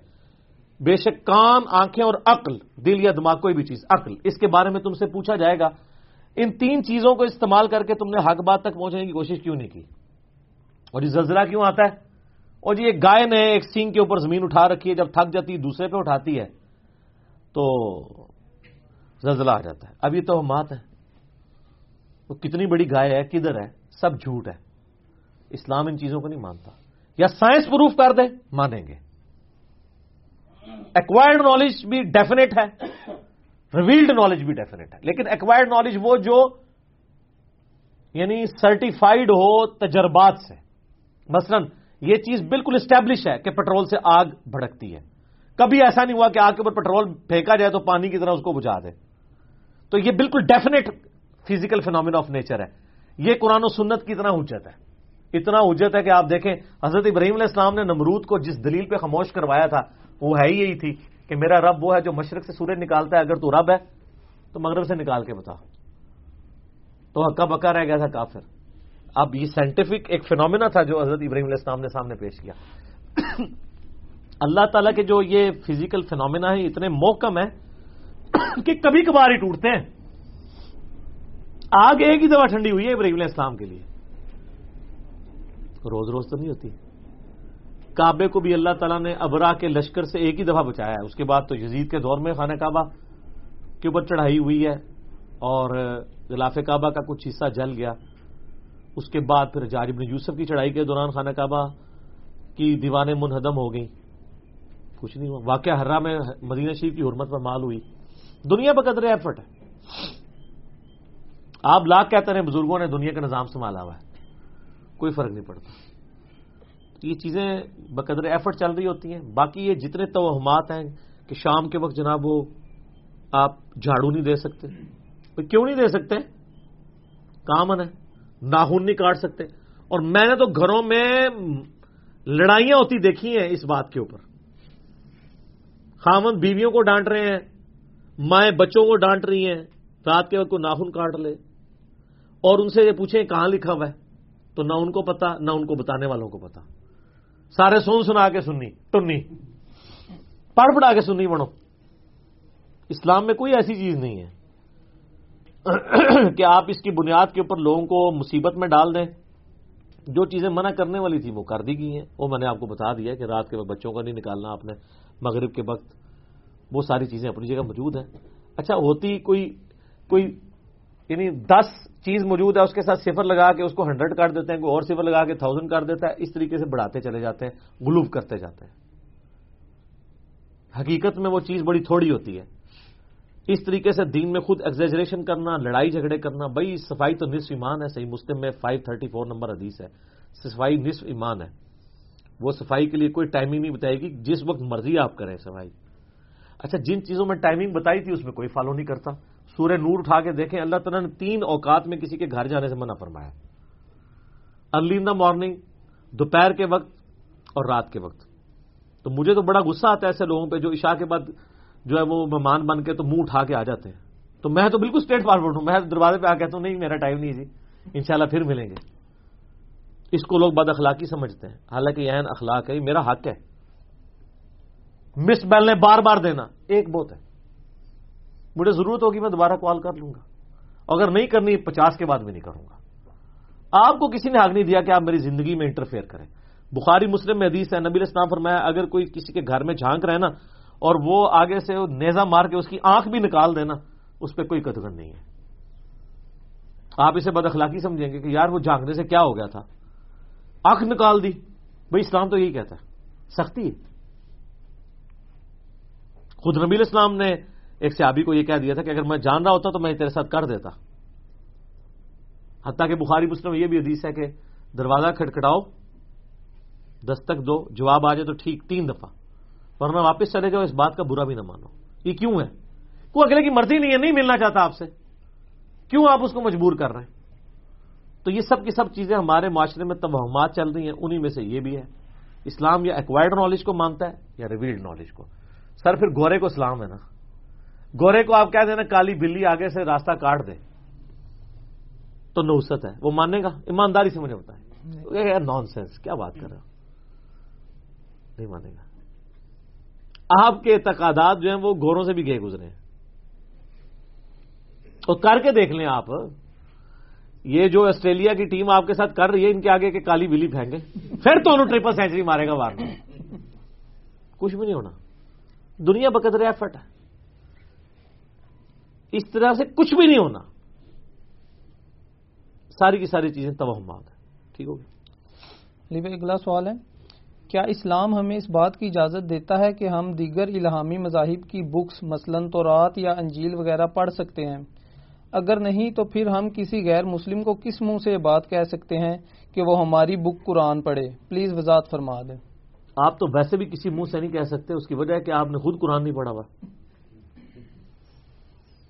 اس دن حیدر نقوی صاحب نے اپنے کلپ میں ایک بڑی اچھی بات کی، میں نے چونکہ ان سے مستعار لی ہے، ایک شیعہ عالم ہے، قرآن کے اوپر بہت زور دیتے ہیں تو اس لیے ان کو کوٹ کر رہا ہوں.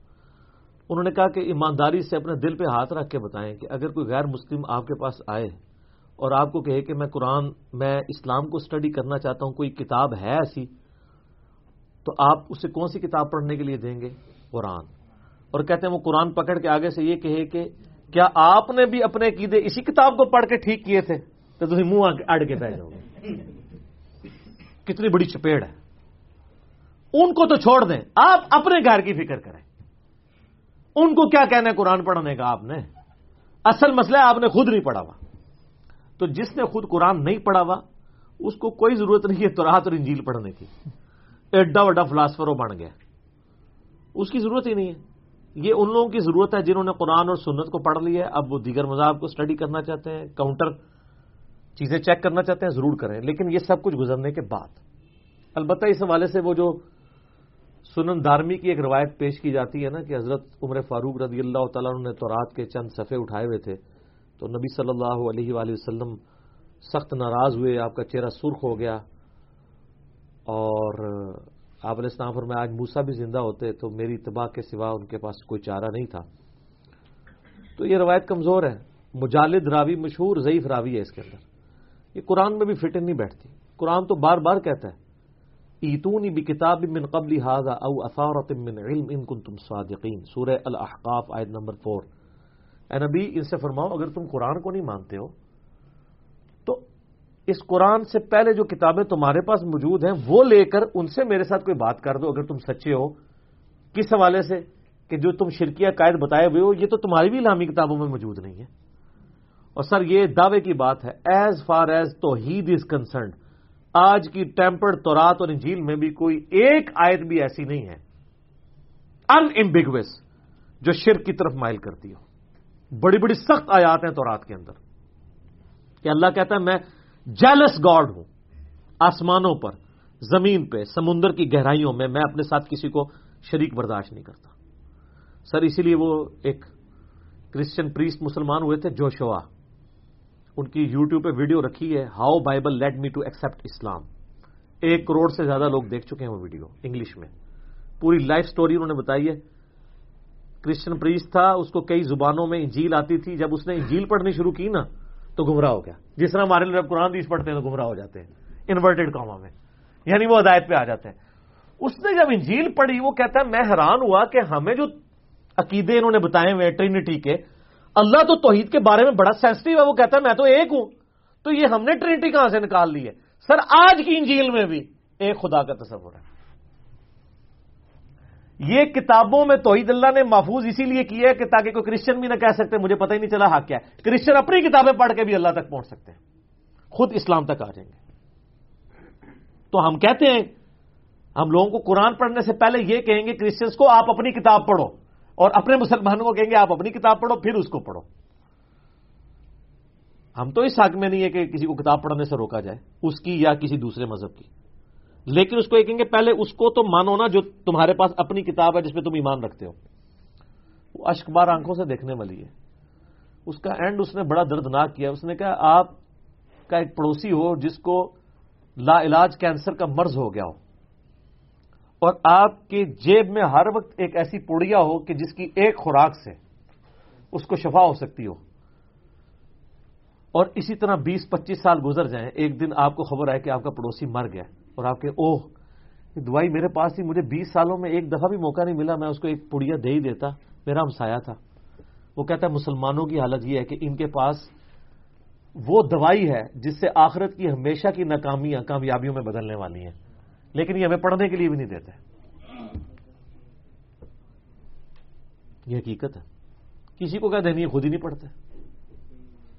تو ہم تو کہتے ہیں کتابیں خود بھی پڑھیں، اور کئی قرآن پاک کی چیزیں تو تورات اور انجیل پڑھنے سے ہی وہ واقعات انٹرسٹ کے طور پہ اگر کسی نے کلیئر کرنا ہے، انٹرسٹ کے طور پہ، تو تاریخ آپ کو پتہ چلتی ہے.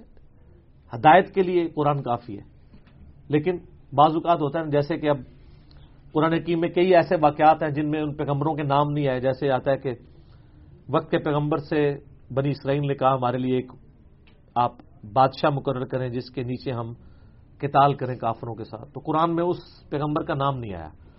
تورات آپ پڑھیں گے تو اس میں آیا وہ سموئیل تھے. اسی طریقے سے قرآن حکیم میں حضرت ابراہیم علیہ السلام کے جھگڑے کا ذکر ہے جو انہوں نے فرشتوں سے کیا تھا جب وہ قوم لوط پہ عذاب کے لیے آئے تھے. وہ جھگڑا کیا ہوا تھا وہ تورات میں موجود ہے کہ انہوں نے کہا تھا کہ اگر 10 بندے بھی وہاں ایمان والے نکلے تو تم نے عذاب نہیں دینا. انہوں نے کہا ڈن. اللہ تعالیٰ اس کے اینڈ پہ بس قرآن میں اتنا بتایا تھا کہ ابراہیم بڑے نرم دل تھے. جھگڑنے لگا فرشتوں سے. کیا جھگڑا؟ وہ یہ تھا وہ تورات میں موجود ہے. پھر ان کو شک پڑا یار لگتا ہے 10 بھی کوئی نہیں ہے. انہوں نے کہا نہیں 5. انہوں نے کہا 5 بھی ہوئے نا سر، چلو تھوڑا دل رکھیں گے. 5 بھی نہیں نکلے، 3 بندے نکلے، لوط علیہ السلام اور 2 بیٹیاں. انا للہ و انا الیہ راجعون. لیکن ایک بات ہے، ہم قرآن کو ان کتابوں سے بہتر اس لیے سمجھتے ہیں کہ وہ کتابیں ٹیمپرڈ ہیں، تحریف شدہ ہیں. اور اگر ہم اس تحریف کی بنیاد قرآن کی سورہ بقرہ اور آل عمران کی آیات کو بنائیں گے، جو سورہ بقرہ میں آتا ہے کہ اپنے ہاتھ سے کتاب لکھتے ہیں اور پھر یہ اللہ کی طرف منسوب کرتے ہیں چند ٹکوں کے عوض، ان کی کمائی کے اوپر بھی لعنت ہو جو یہ کر رہے ہیں، تو یہ کہیں گے تو تمہاری کتاب کہہ رہی ہے. ہم اس کو دلیل نہیں بناتے. ہم کہتے ہیں کہ جو آج کی اسٹیبلش تورات اور انجیل، انہوں نے اکٹھی ایک چھاپی ہوئی ہے انجیل مقدس کے نام سے. انارکلی سوسائٹی، جو بائبل سوسائٹی انارکلی لاہور، آپ ایک خط بھی لکھیں نا وہ آپ کے گھر فری بھیج دیں گے، لیکن پہلے قرآن پڑھ لو پھر منگوائیو. ہے وہ اتنی سی ہے، بلو بائنڈنگ میں ہی ہے، لیکن رائٹنگ باریک ہے. تو آپ سمجھ لیں قرآن سے وہ 3 گنا بڑی کتاب بنتی ہے اردو ترجمے کے ساتھ. اس میں تورات بھی ہے اولڈ ٹیسٹمنٹ، زبور اولڈ ٹیسٹمنٹ کا حصہ، اور انجیل بھی ہے یعنی نیو ٹیسٹمنٹ، اور کئی انبیاء کے صحائف جو ہیں وہ بھی اس کے اندر موجود ہیں کمبائنڈ فارم میں. وہ آپ کے پاس آ جائیں گے. تو جو اس کے اندر خرافات موجود ہیں وہ تو ہم خدا کی طرف منسوب نہیں کر سکتے. مثلا اس میں لکھا ہوا ہے کہ حضرت لوط علیہ السلام کو جب ان کی بیٹیوں سمیت نجات دی گئی تو ایک غار میں انہوں نے جا کے پناہ لی. تو حضرت لوط علیہ السلام نے کہا کہ میری تو قوم ہلاک ہو گئی ہے. تو بچیوں نے کہا ہاں جی اب تو قوم ہلاک ہو گئی ہے، تو اب ہماری نسل آگے کیسے چلے گی؟ نعوذ باللہ من ذالک. تو حضرت لوط علیہ السلام کو انہوں نے شراب پلائی اور ان کی بچیوں نے ان کے ساتھ منہ کالا کیا اور اس سے آگے نسل چلی. یہ لکھا ہوا ہے استغفر اللہ واتوب الیہ. تو کیا حضرت لوط علیہ السلام کا یہ کردار جو آپ کی کتابیں پیش کر رہی ہیں، کیا حضرت لوط علیہ السلام ایسے تھے جنہوں نے ایسی تبلیغ، خود آپ کہہ رہے ہیں کہ ان کو اتنی تکلیفیں اٹھانی پڑی مخالفین کی طرف سے، تو انہوں نے خود یہ کام کرنے تھے؟ تو جب پیغمبروں کا آپ یہ کردار شو کریں گے تو ہم تو کہیں گے نا آپ کی کتابوں میں کسی نے تعریف کر کے ملائن کیا ہے پروفٹس کو. حضرت داؤد علیہ السلام کے بارے میں لکھا ہوا ہے کہ ایک دفعہ چھت پہ چڑھے تو انہوں نے اپنے صحابی کی بیوی کو چھت پہ دیکھا کہ وہ نہا رہی تھی اور وہ ان کو بڑی پسند آئی. اس صحابی اوریا نام تھا اس کا، اس کو آگے بھیج کے جنگ میں قتل کروا دیا اور پھر اس کے ساتھ خود شادی کر لی. یہی وہ واقعہ جو کشف المحجوب میں بھی لکھا ہوا ہے جو ہم گستاخانہ واقعات میں کوٹ کرتے ہیں. انہوں نے قرآن دی اسی لگ رہا ہے تو رات تو ہی ساری انہیں میں نہیں کہتا یہ حضور نے سارا دی جینٹ سر، میں نہیں کہتا، مجھے کہنے کی ضرورت ہی نہیں ہے. یہ وہاں سے واقعہ لیا ہوا ہے جہاں سے باجید بستامی کا سکر اور جنید بغدادی کا صحف ثابت کی ہے. وہ کہتے ہیں حضرت داؤد علیہ السلام صحف میں تھے اور اس کا یہ واقعہ لکھا، اور سکر میں تھے باجید بستامی، وہاں سے انہوں نے دلیل لی. وہ کہتے ہیں اس کی دلیل نبی علیہ السلام نے بھی تو ایک دفعہ اپنی صحابی کی بیوی پہ نظر پڑ گئی اور اس صحابی کے دل میں اس کی نفرت پڑ گئی، زید ابن حارثہ کی بیوی نعوذ باللہ زینب، اور جب انہوں نے ان کو طلاق دی تو حضور نے خود شادی کر لی. یہ گستاخانہ واقعات جو کشف المحجوب میں اور تذکرۃ الاولیاء اور تصوف کی کتابوں میں لکھے ہوئے ہیں تصوف کی ٹرمز کو ثابت کرنے کے لیے، یہ سارے اسی قسم کے ادھر سے ہی آئے ہوئے ہیں نا، اور ہمارے گاٹے فٹ ہوئے ہیں. ہمارے سے مراد آپ لوگوں کے. اور یہی وہ واقعات ہیں جن کو بنیاد بنا کے رچرڈ ڈاکنز نے دا گاڈ ڈیلوژن میں لکھا ہے کہ یہ جتنے مذہب کے ماننے والے ہیں وہ ڈیلوژن میں چل رہے ہیں. اس نے بھی یہ واقعات کیے. انہوں نے کہا یار ان پیغمبروں کی میں پیروی کا حکم دے رہے ہو جو اپنی بچیوں کے ساتھ یہ کرتے ہیں، اپنے صحابہ کی عورتوں کے ساتھ یہ کرتے ہیں.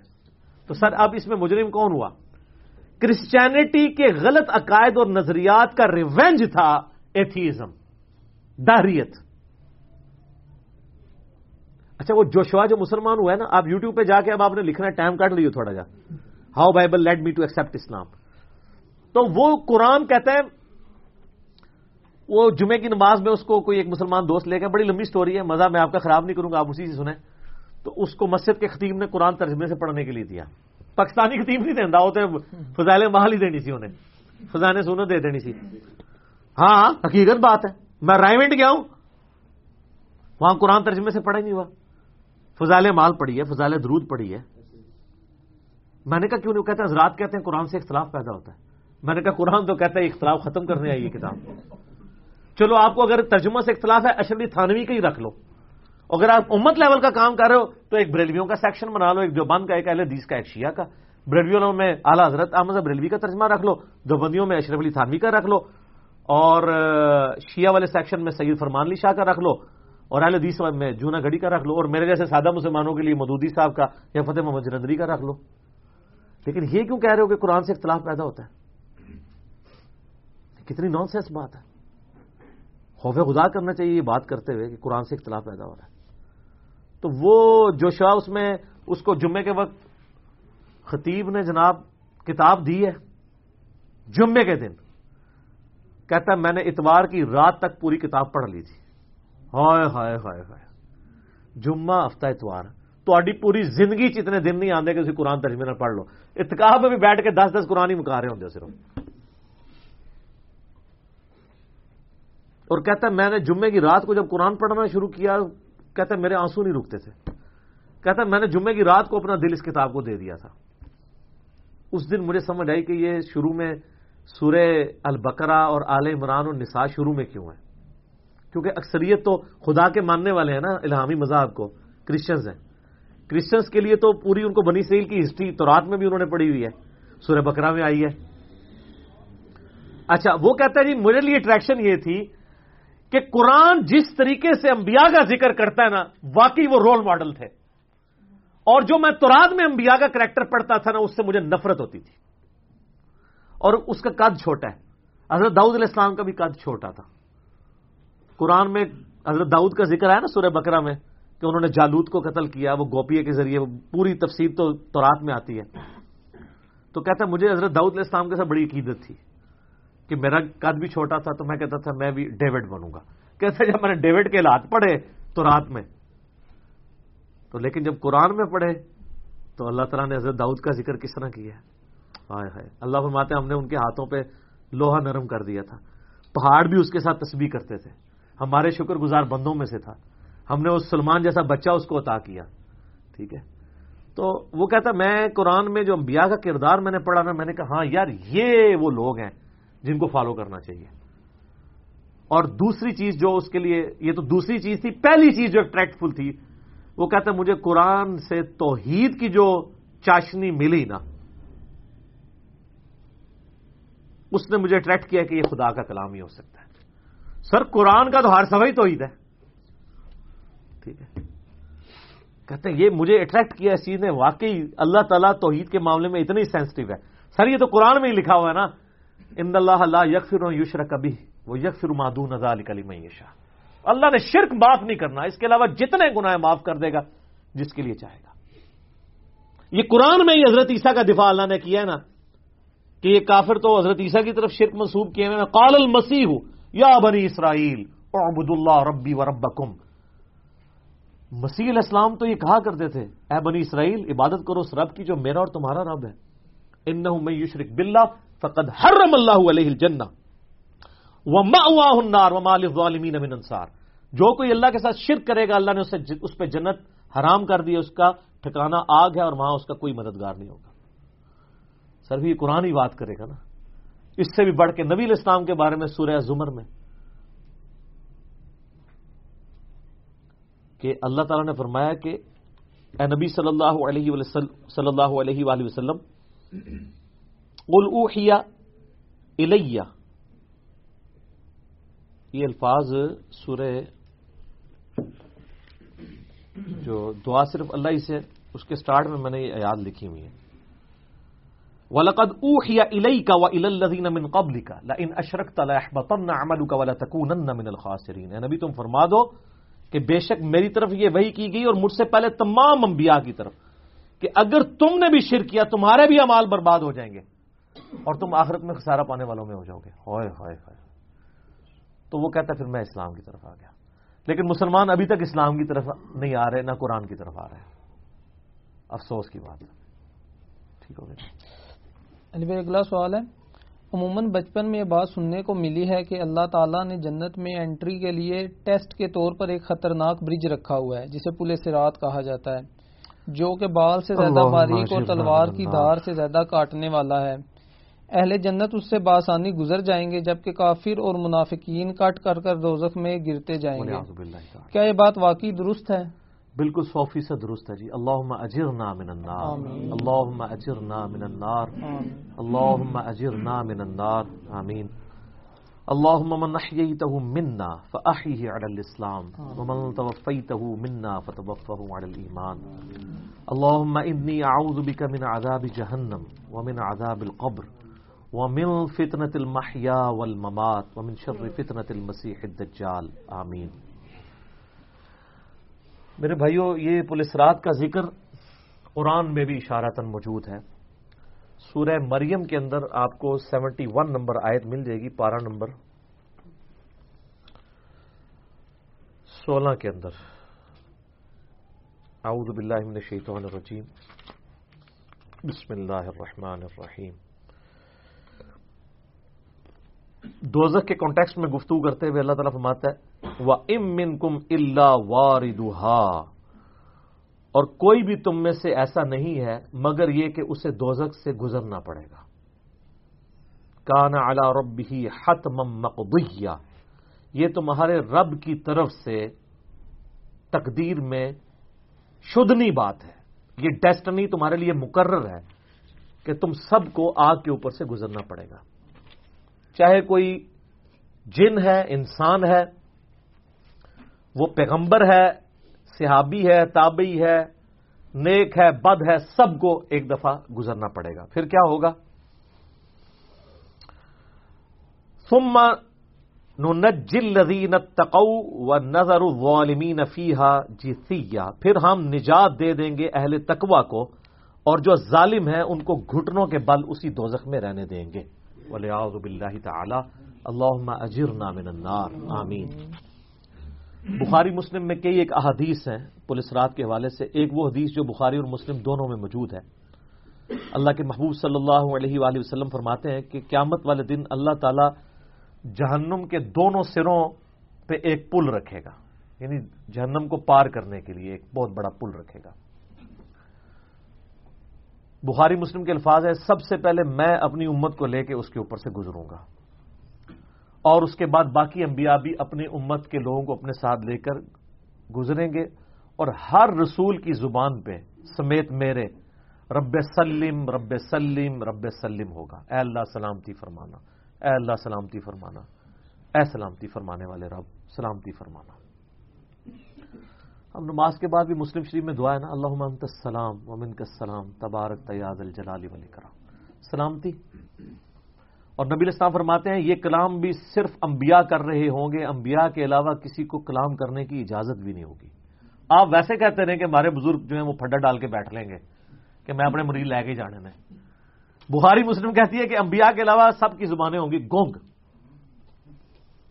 سوائے اس کے کہ وہ کہیں گے رب سلم رب سلم رب سلم۔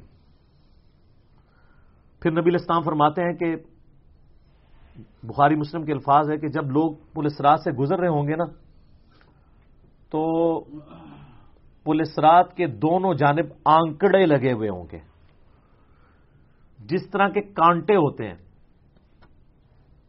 اور وہ گزرنے والوں کو زخمی کر رہے ہوں گے، اور اٹھا اٹھا کے مجرمین کو دوزخ میں پھینک رہے ہوں گے۔ جیسے کرین کی آپ سمجھیں کہ وہ آگے کرین سے وہ چیزیں اچک کے پھینکی جاتی ہیں نا، تو نبی علیہ السلام فرماتے ہیں اس طرح وہ اچک کر جہنمیوں کو اس پل سے گزرتے ہوئے اچک کر پھینک رہے ہوں گے جہنم میں۔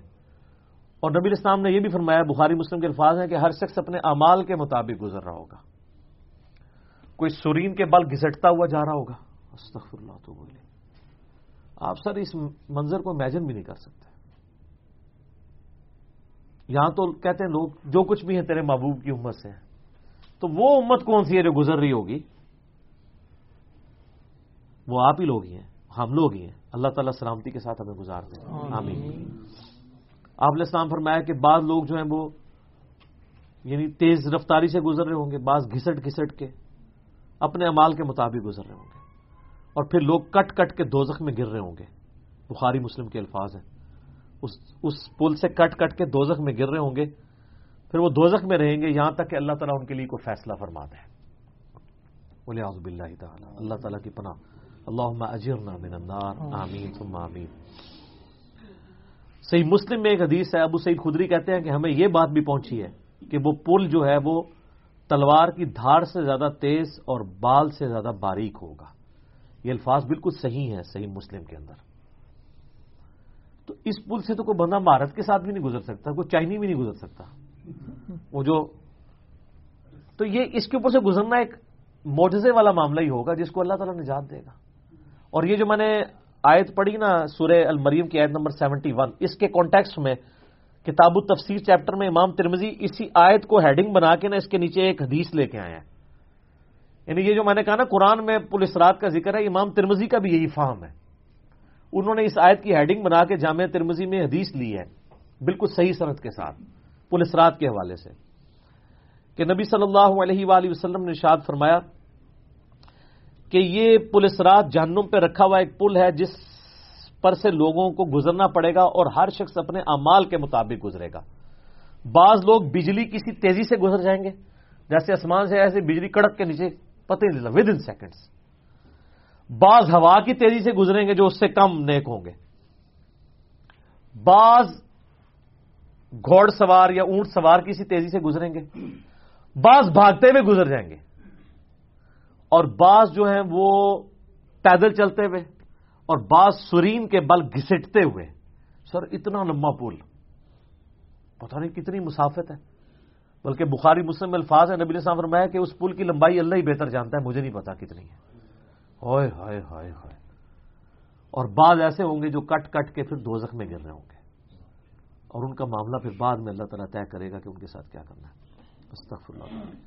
جامع ترمذی میں ایک حدیث ہے، حضرت انس بن مالک جو حضور کو 10 سال تک وضو کرواتے رہے، بخاری مسلم میں آئے، ترمذی میں الفاظ ہیں، وہ کہتے ہیں یا رسول اللہ کیا اس دن آپ میری شفاعت کریں گے؟ فرمایا میں کروں گا۔ تو یا رسول اللہ مجھے اپنا پتہ بتا دیں، میں آپ کو کہاں تلاش کروں. انہوں نے انشور کیتا ہے. آپ نے فرمایا تم پورے صراط پہ آ جانا. آئے ہائے ہائے، تم مجھے پورے صراط پہ دیکھ لینا، میرے امتی گزر رہے ہوں گے، میں ان کے لیے سلامتی کی دعا کر رہا ہوں گا. کہا یا رسول اللہ میں پورے صراط پہ نہ پاؤں. تو آپ نے فرمایا کہ پھر تم میزان عمل پہ آ جانا، جہاں لوگوں کے نامہ اعمال تولے جا رہے ہوں گے. نبی علیہ السلام کا نامہ اعمال نہیں تول رہا ہوگا، آپ کو تو اللہ نے امن دے دیا نا، انا فتحنا لک فتحا مبینا. اور بخاری مسلم میں حدیث ہے، حدیث شفاعت کے سارے نبیوں سے لوگ ہوتے ہوتے حضرت عیسیٰ کے پاس جب اینڈ پہ آئیں گے نا تو وہ کہیں گے بس ایک ہی شخص ہے جس کو امن ملا ہوا ہے، تو محمد رسول اللہ کے پاس جاؤ، وہ شفاعت کریں گے. تو آپ علیہ السلام اپنی امت کی خاطر ہی یعنی میزان عمل پہ تکلیف کاٹ رہے ہوں گے. کہا یا رسول اللہ میزان عمل پہ بھی نہ پاؤں تو کہاں جاؤں؟ فرمایا پھر تم حوض کوثر پہ آ جانا، میں وہاں پہ اپنے امتیوں کو مشروب پلا رہا ہوں گا.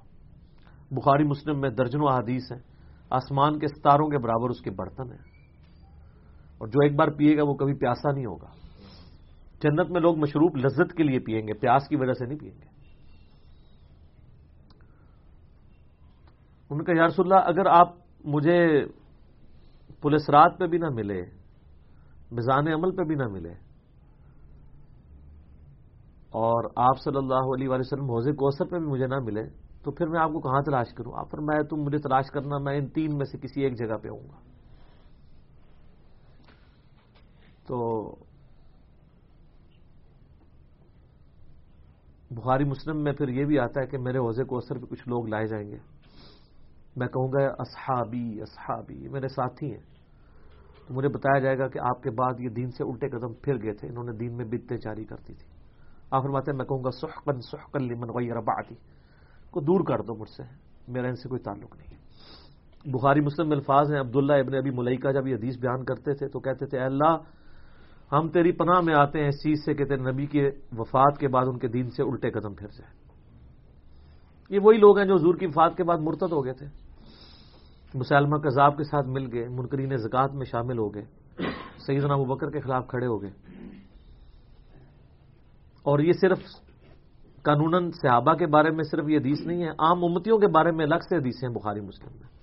یہ نہ سمجھیں یہ پچھلے لوگوں کے لیے، قیامت تک کے لیے جن لوگوں نے دین میں بدعتیں جاری کی ان کے لیے حدیثیں ہیں، اس میں امتی کے الفاظ بھی ہیں، وہ بھی بخاری مسلم میں. اور امت کیا کر رہی ہے؟ صحیح مسلم میں حدیث ہے، نبی علیہ السلام ایک دن اتنا روئے اور ساتھ ساتھ آیتیں پڑھ رہے ہیں قرآن کی.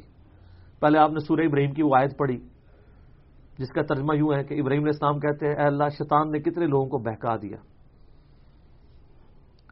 تو جو شیطان کے رستے پہ چلا میرا اس سے کوئی تعلق نہیں ہے، یعنی اعلان برات کر دیا اپنے ماننے والوں سے. پھر آپ نے سورہ مائدہ کی وہ آیات پڑھی جس میں حضرت عیسیٰ علیہ السلام کی اور اللہ کی قیامت کے دن گفتگو ہوگی. اس میں عیسیٰ ابن مریم کہیں گے اے اللہ جب تک میں ان میں موجود تھا میں ان پر گواہ تھا، جب تو نے مجھے اٹھا لیا پھر تو اور تیرا ان کا تیری مرضی ان کو عذاب دے یا چھوڑ دے. اعلان برات. تو حضور نے کہا کہ یا اللہ ابراہیم نے بھی اپنی امت سے اعلان برات کر دیا، عیسیٰ نے بھی کر دیا، لیکن میں کہتا ہوں میری امت میری امت. آئے ہائے ہائے. صحیح مسلم کے الفاظ ہیں، حضرت جبرائیل علیہ السلام آئے اور کہا کہ اللہ نے مجھے آپ کی طرف بھیجا ہے اور کہا کہ میرے محبوب سے پوچھو کہ اس کو وہ کون سی چیز ہے جو غم زدہ کر رہی ہے. حالانکہ اللہ کو سب کچھ پتا تھا. آپ نے فرمایا میری امت. تو جبرائیل علیہ السلام نے پھر اللہ کی طرف سے بشارت دی کہ نبی علیہ السلام کو کہ اللہ تعالیٰ فرماتا ہے کہ اے نبی آپ غم زدہ نہ ہو، ہم آپ کو آپ کی امت کے معاملے میں قیامت والے دن رسوا نہیں کریں گے. تو سبحان اللہ تو ہم پڑھتے ہیں لیکن ہمارے ایسے کرتوت نہ ہو کہ سحقن سحقن لمن غیر آبادی نہ ہو جائے کہیں، سحقن سحقن لمن بدل آبادی نہ ہو جائے کہیں.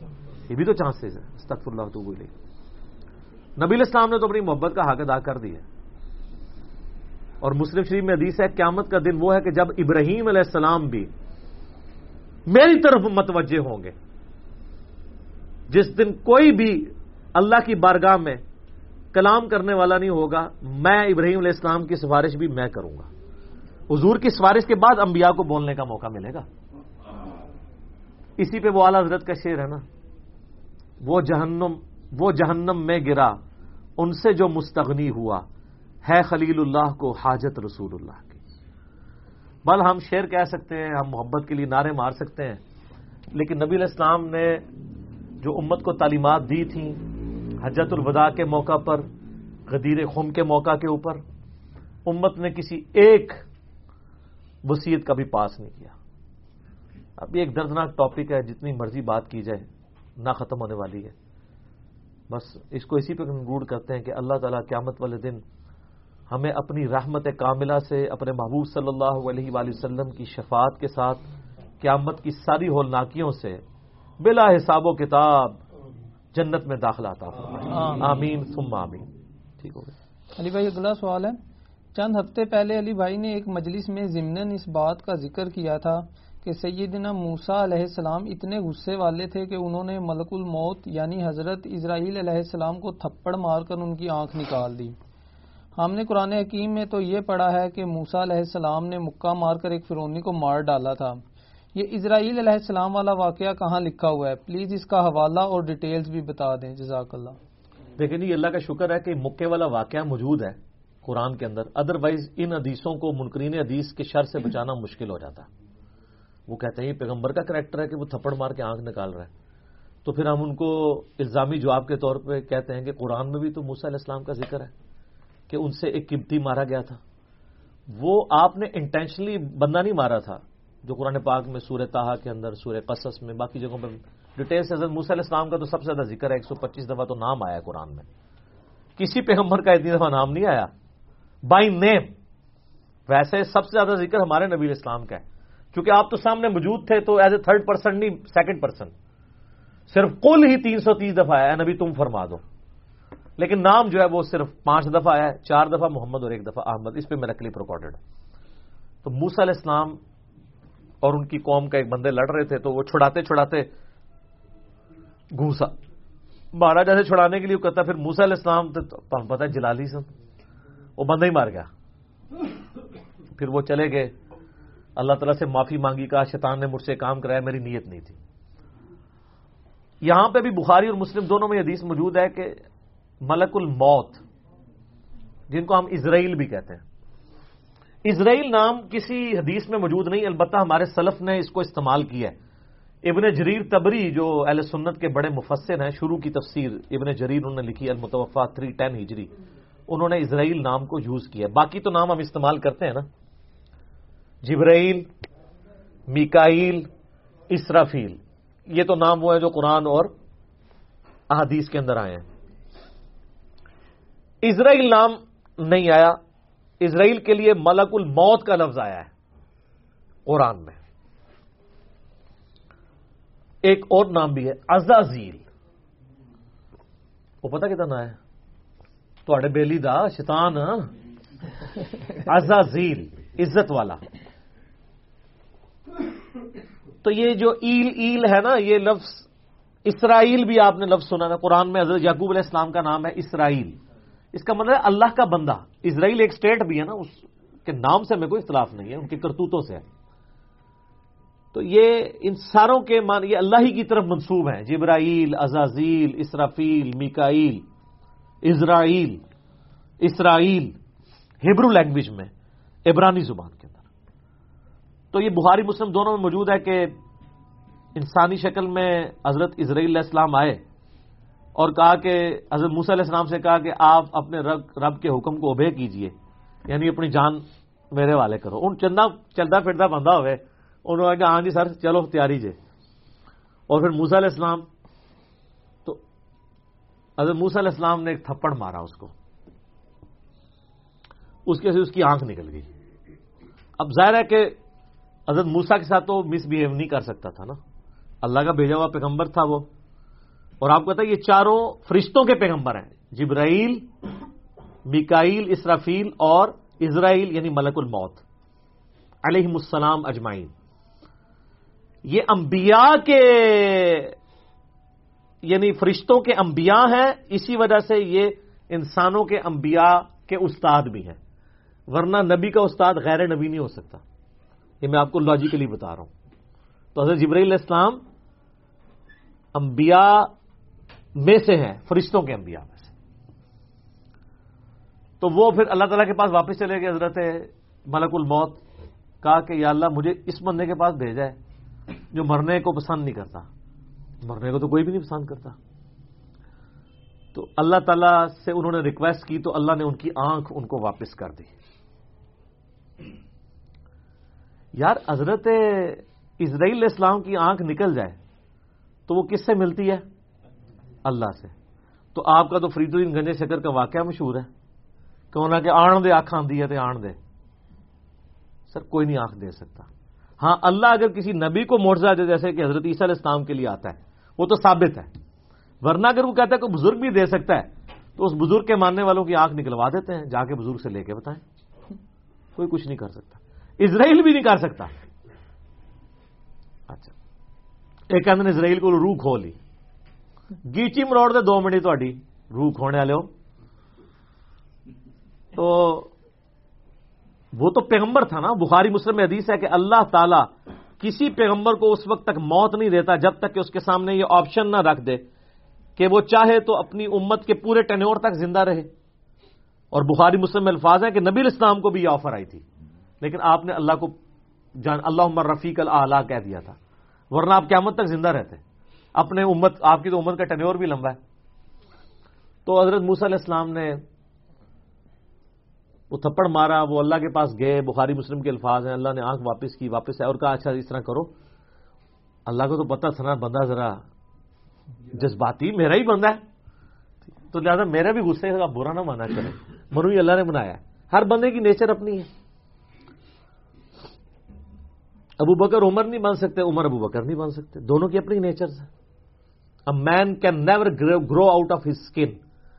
انسان جتنا بھی موٹا ہو جائے اپنی سکن سے باہر نہیں نکل سکتا. جو شاکلہ اللہ نے دیا ہے اس کے اندر ہی اس کی وہ ہوئی ہوتی ہے بلٹ اپ. بہرحال اللہ نے فرمایا اچھا موسیٰ سے کہو کہ کسی بیل کی پشت پہ اپنا ہاتھ رکھے, اس کے ہاتھ کے نیچے جتنے بال آ جائیں گے نا اتنے سال اور زندگی بڑھ گئی. سر وہ تو سینکڑوں بال بنتے ہیں. تو حضرت اسرائیل علیہ السلام یہ جب پیکج لے کے آئے نیا کہ حضرت پہلی تو معذرت ہوں اے پیکج ہے تہاڈی مرضی ہے. دیکھو منی پھر موسیٰ دی گئی ہے. ہونا تو چاہیے تھا کہ جس نے مارا ہے اسے بدلہ لیا جاتا لیکن لاڈلا ہے. تو انہوں نے کہا اچھا اتنے سال میں زندہ رہوں پھر کیا ہوگا؟ انہوں نے کہا پھر موت. کل نفس ذائقۃ الموت. ہر ذی روح نے موت کا مزہ تو چکھنا ہے. تو پھر انہوں نے کہا جب اتنے سال بعد مرنا ہی ہے تو اب کیوں نہیں, جب یہ میں نے جام پینا ہی ہے موت کا. تو پھر انہوں نے کہا اے اللہ بس میں تجھ سے یہ دعا کرتا ہوں کہ مجھے ارض مقدس یروشلم کے قریب کر دے. میں اتنا قریب ہو جاؤں کہ وہاں سے اگر کوئی پتھر بھی پھینکے نا تو میری قبر تک پہنچ جائے, وہ مقدس زمین کے. جیسے ہماری بھی خواہش ہوتی ہے بقیہ غرقت میں دفن ہو. مسلم شریف میں حدیث ہے کہ جس نے مدینے کے مصائب پہ صبر کیا تو میں اس کا شفیع بنوں گا. ترمذی میں الفاظ ہیں کہ ہو سکے تو مدینے میں مرو, جو مدینے میں مرے گا میں اس کی شفاعت کروں گا. اور بخاری میں حدیث ہے حضرت عمر کہا کرتے تھے اے اللہ مجھے شہادت کی موت دینا, اپنے رسول کے شہر مدینہ میں موت دینا. اللہ نے دونوں ان کی دعائیں قبول کر لیں کیونکہ سب سے پہلے شفاعت اہل مدینہ کی ہونی ہے بشرطے کہ وہ آپ کے فرقے کا ہو. ہاں سر فضائل اعمال والے شیخ زکریا صاحب بھی مدینہ شریف بقیہ غرقت میں دفن ہے, اور فضان سنت والے الیاس قادری صاحب کے پیر صاحب ضیاء الدین مدنی بھی وہاں پہ دفن ہے, اور ہماری ماں سیدہ عائشہ بھی وہاں دفن ہے. امام حسن علیہ السلام بھی وہاں پہ دفن ہے, امام باقر بھی وہاں پہ دفن ہے, امام مالک بھی وہاں پہ دفن ہے, حضرت عثمان غنی بھی وہاں پہ دفن ہے, اور عبداللہ ابن ابی بھی وہاں پہ دفن ہے. قبروں سے کوئی فرق نہیں پڑتا. اتنے نئے لوگوں کے ساتھ اس منافق کی قبر بھی ہے. پہلے تو سانجے قبرستان ہوتے سن نا. تو اچھا انہوں نے دیکھ لیں اس سے اسرائیل سے نہیں کہا کہ منو جا لین دے, اللہ سے ہی مانگا ہے. تو اللہ نے ان کو قریب کر دیا. اور نبی علیہ السلام فرماتے ہیں جب وہ قریب ہوئے تو وہاں پہ ان کو موت دے دی. اور اگر میں چاہوں تو تمہیں سرخ ٹیلے کے پاس موسیٰ علیہ السلام کی قبر بھی دکھا سکتا ہوں. یعنی حضرت موسیٰ علیہ السلام گمنامی میں ایک قبر میں دفن ہے. کوئی مزار نہیں ہے سر. مزار یا لوگوں کا آنا اگر بزرگی کی دلیل ہو تو وہ بزرگ جس کا نام قرآن میں 125 دفعہ ہے موسیٰ علیہ السلام, اس کی قبر بھی ان نون ہے. ظاہر ہے جب وہ اکیلے وہاں پہ بخاری مسلم میں صحیح مسلم میں 2 حدیثیں ہیں. آپ علیہ السلام فرمایا میں نے شب معراج سرخ ٹیلے کے پاس موسیٰ علیہ السلام کو قبر میں نماز پڑھتے ہوئے دیکھا ہے. اگر میں وہاں سے گزروں تو میں قبر بھی دکھا سکتا ہوں. اور اللہ کہہ رہے ہیں آخرت کی زندگی میں اس کا دنیا سے کوئی تعلق نہیں ہے. تو یہ واقعہ بالکل درست ہے. اس پہ منکرین حدیث کا یہ والا اعتراض جو تھا وہ غلط ہے کہ وہ مطلب حضرت موسیٰ علیہ السلام کی ایک طبیعت تھی.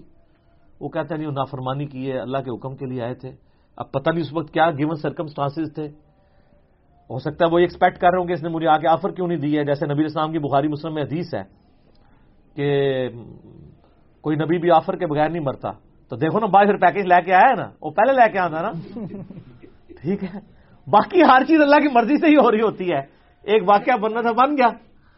اللہ تعالیٰ نے تھوڑا فرشتوں کو بھی جلال دکھا دیا موسیٰ علیہ السلام کا. تو باقی وہ جب پیکج لے کے آیا تو پھر دیکھیں انہوں نے اس کو ڈیل صحیح طریقے سے کیا. تو موسیٰ علیہ السلام اللہ کے بندے ہیں, پیغمبر ہیں اور اللہ کے بڑے لاڈلے ہیں. باقی جو موسیٰ علیہ السلام کے بارے میں جو واقعات ہیں نا جو مثنوی مولانا روم میں لکھے ہوئے ہیں وہ تو انتہائی گستاخانہ اور جھوٹے واقعات ہیں. کہ جی ایک بندے کو دیکھا وہ جناب وہ اکیلا بیٹھ کے کہہ رہا تھا کہ میرا رب آئے میں اس کو کنگھی کروں یہ کروں وہ کروں. تو حضرت موسیٰ نے اس کو سمجھایا. وہ کہتے ہیں اللہ تعالیٰ موسیٰ سے ناراض ہو گیا. دیکھو بھائی موسیٰ کی ڈیوٹی ہے کہ وہ بتائے کہ اللہ کی صفات کیا ہیں. موسیٰ سے ناراض ہونے کا مطلب ہے کہ اللہ تعالیٰ نے موسیٰ علیہ السلام جس کو لوگوں کی رہنمائی کے لیے بھیجا تھا اس کو خود ہی نہیں کلیئر کہ اللہ کے بارے میں کیا عقیدہ ہو. تو یہ نالائکی موسیٰ کی ہے یا اس کے ٹیچر کی ہے؟ یہ تو اللہ کے اوپر چلی جائے گی بات, جھوٹ ہے. پھر ایک اور مثنوی مولانا روم میں واقعہ لکھا ہے کہ وہ اللہ نے کہا مجھے انسانی گوشت چاہیے. بھئی اللہ کو جب انسانی گوشت چاہیے تھا نا تو وہ یہ طریقہ نہیں تھا. وہ ابراہیم علیہ السلام کا تھا اپنے بیٹے کو قربان کر, وہاں پہ بھی مینڈا آ گیا تھا. وہ کہتے ہیں جی حضرت موسیٰ علیہ السلام پھر جگہ جگہ پھرے, کوئی گوشت نہیں دے رہا. ایک بندے نے کہا جی جناب دسو ایتھو وڈا ہر جگہ دی. انہیں کہا جی ایک بوٹی لے جاؤ میرے رب نو کیڑی پسند ہے. لوگ کہتے ہیں واہ سبحان اللہ. وہ یہ بتانا چاہ رہے ہیں کہ نانگے پیس جو بیٹھے ہوئے نا کپڑے اتار کے ان کا مرتبہ نبیوں سے زیادہ ہے. لیکن یہ ڈائریکٹ کہیں گے تو آپ 295C ان پہ لگائیں گے تو وہ انڈائریکٹلی اس طرح کی باتیں کرتے ہیں اور آپ سبحان اللہ کہتے ہیں. دیکھو کڈے شعر نے تو کفری ہے گل تے سبحان اللہ کھوا لیندے نے اور دوست دیتے ہیں مثنوی مولانا روم شریف جس طرح کو بخاری شریف یا مسلم شریف ہے.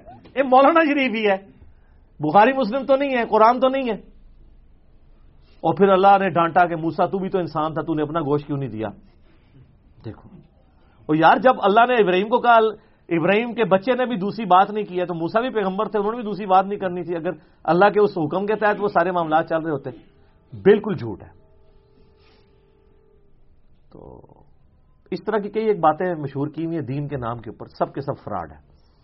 اللہ کا شکر ادا کریں کہ آپ کو مرنے سے پہلے پتہ چل جائے. وہ ایک پیر صاحب تھے نا, وہ فوت ہو چکے ہیں. تو وہ بڑا ٹی وی پہ ان کا وہ ایک ٹی وی چینل بھی انگلینڈ سے چلتا تھا.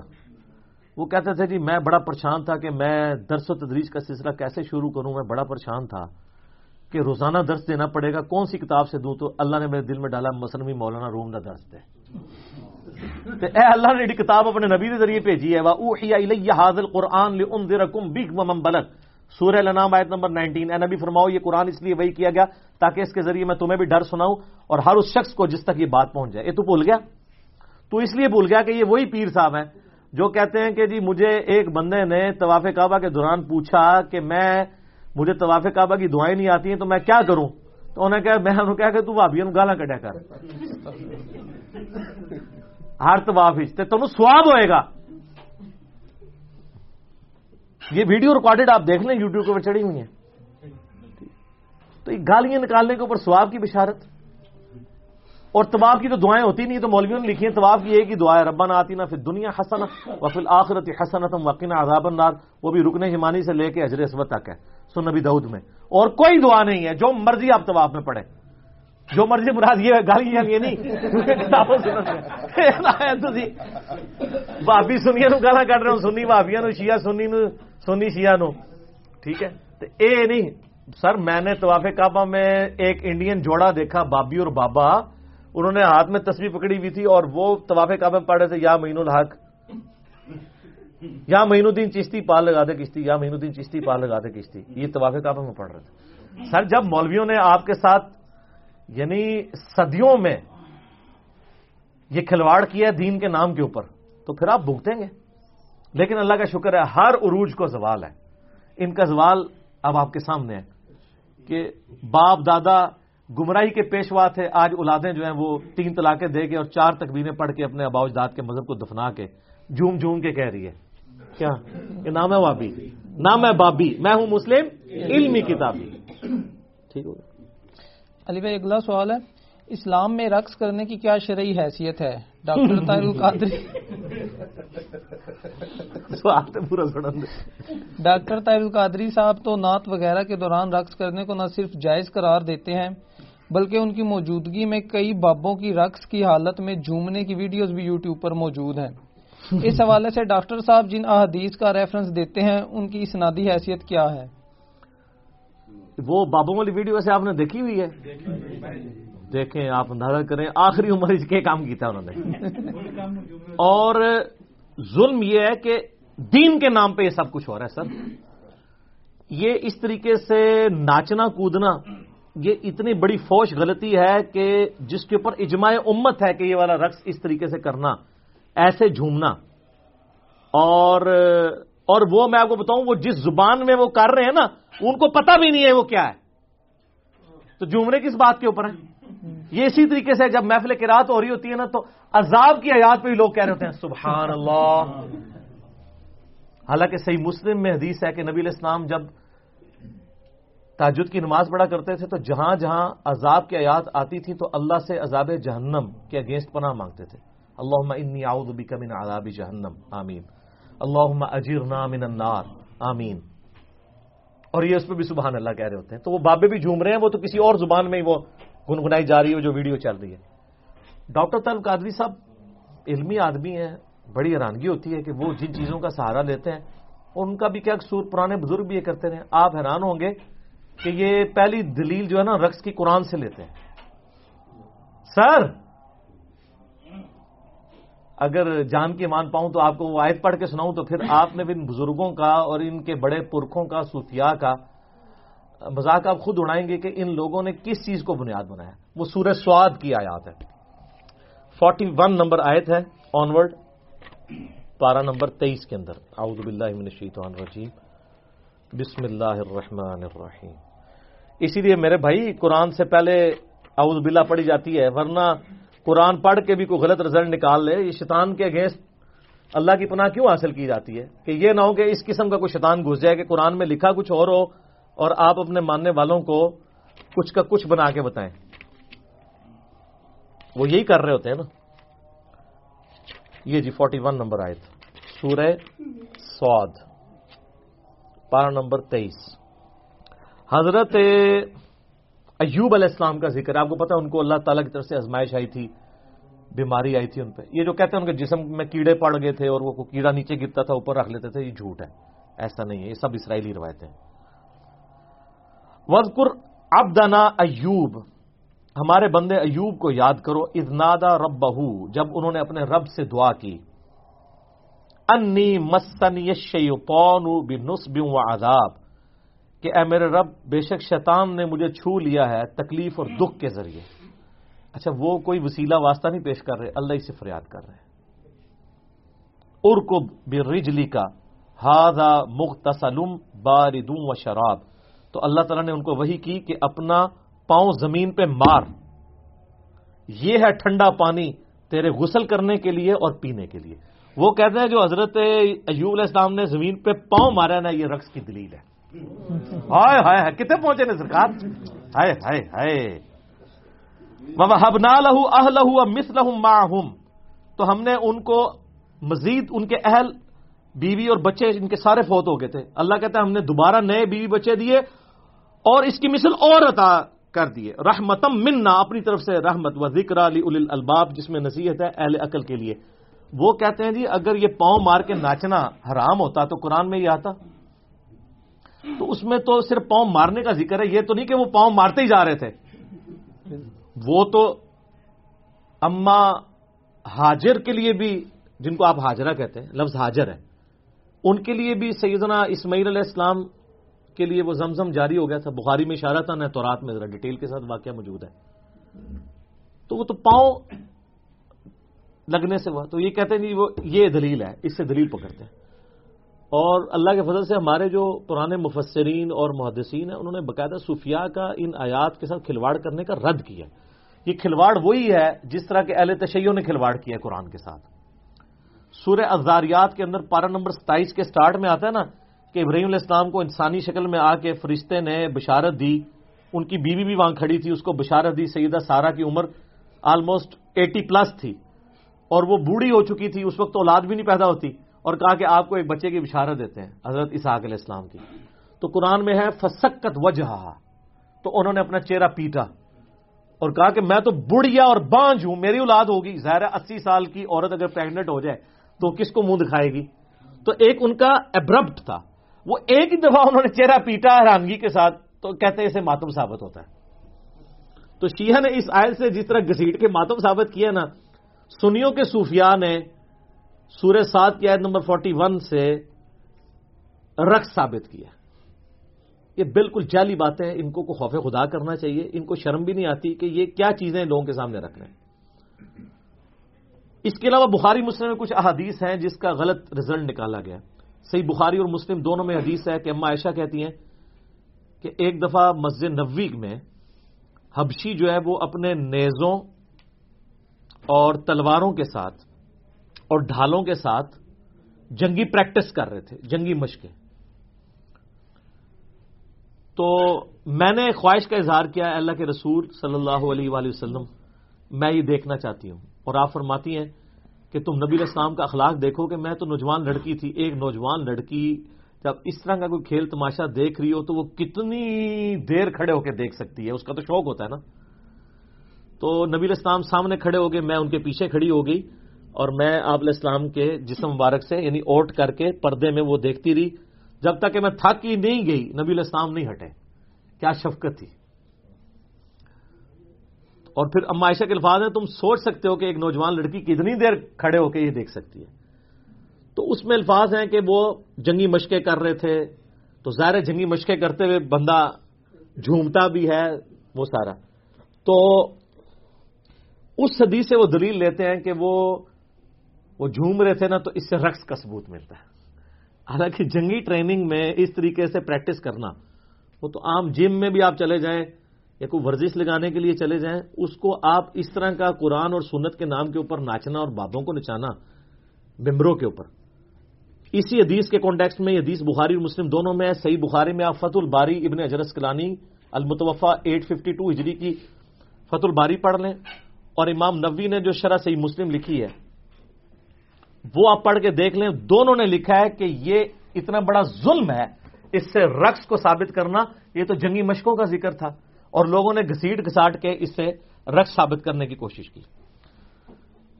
ایک اسی کو سپورٹیو حدیث جو ہے وہ مسند احمد میں ہے اور صحیح ابن حبان کے اندر ہے.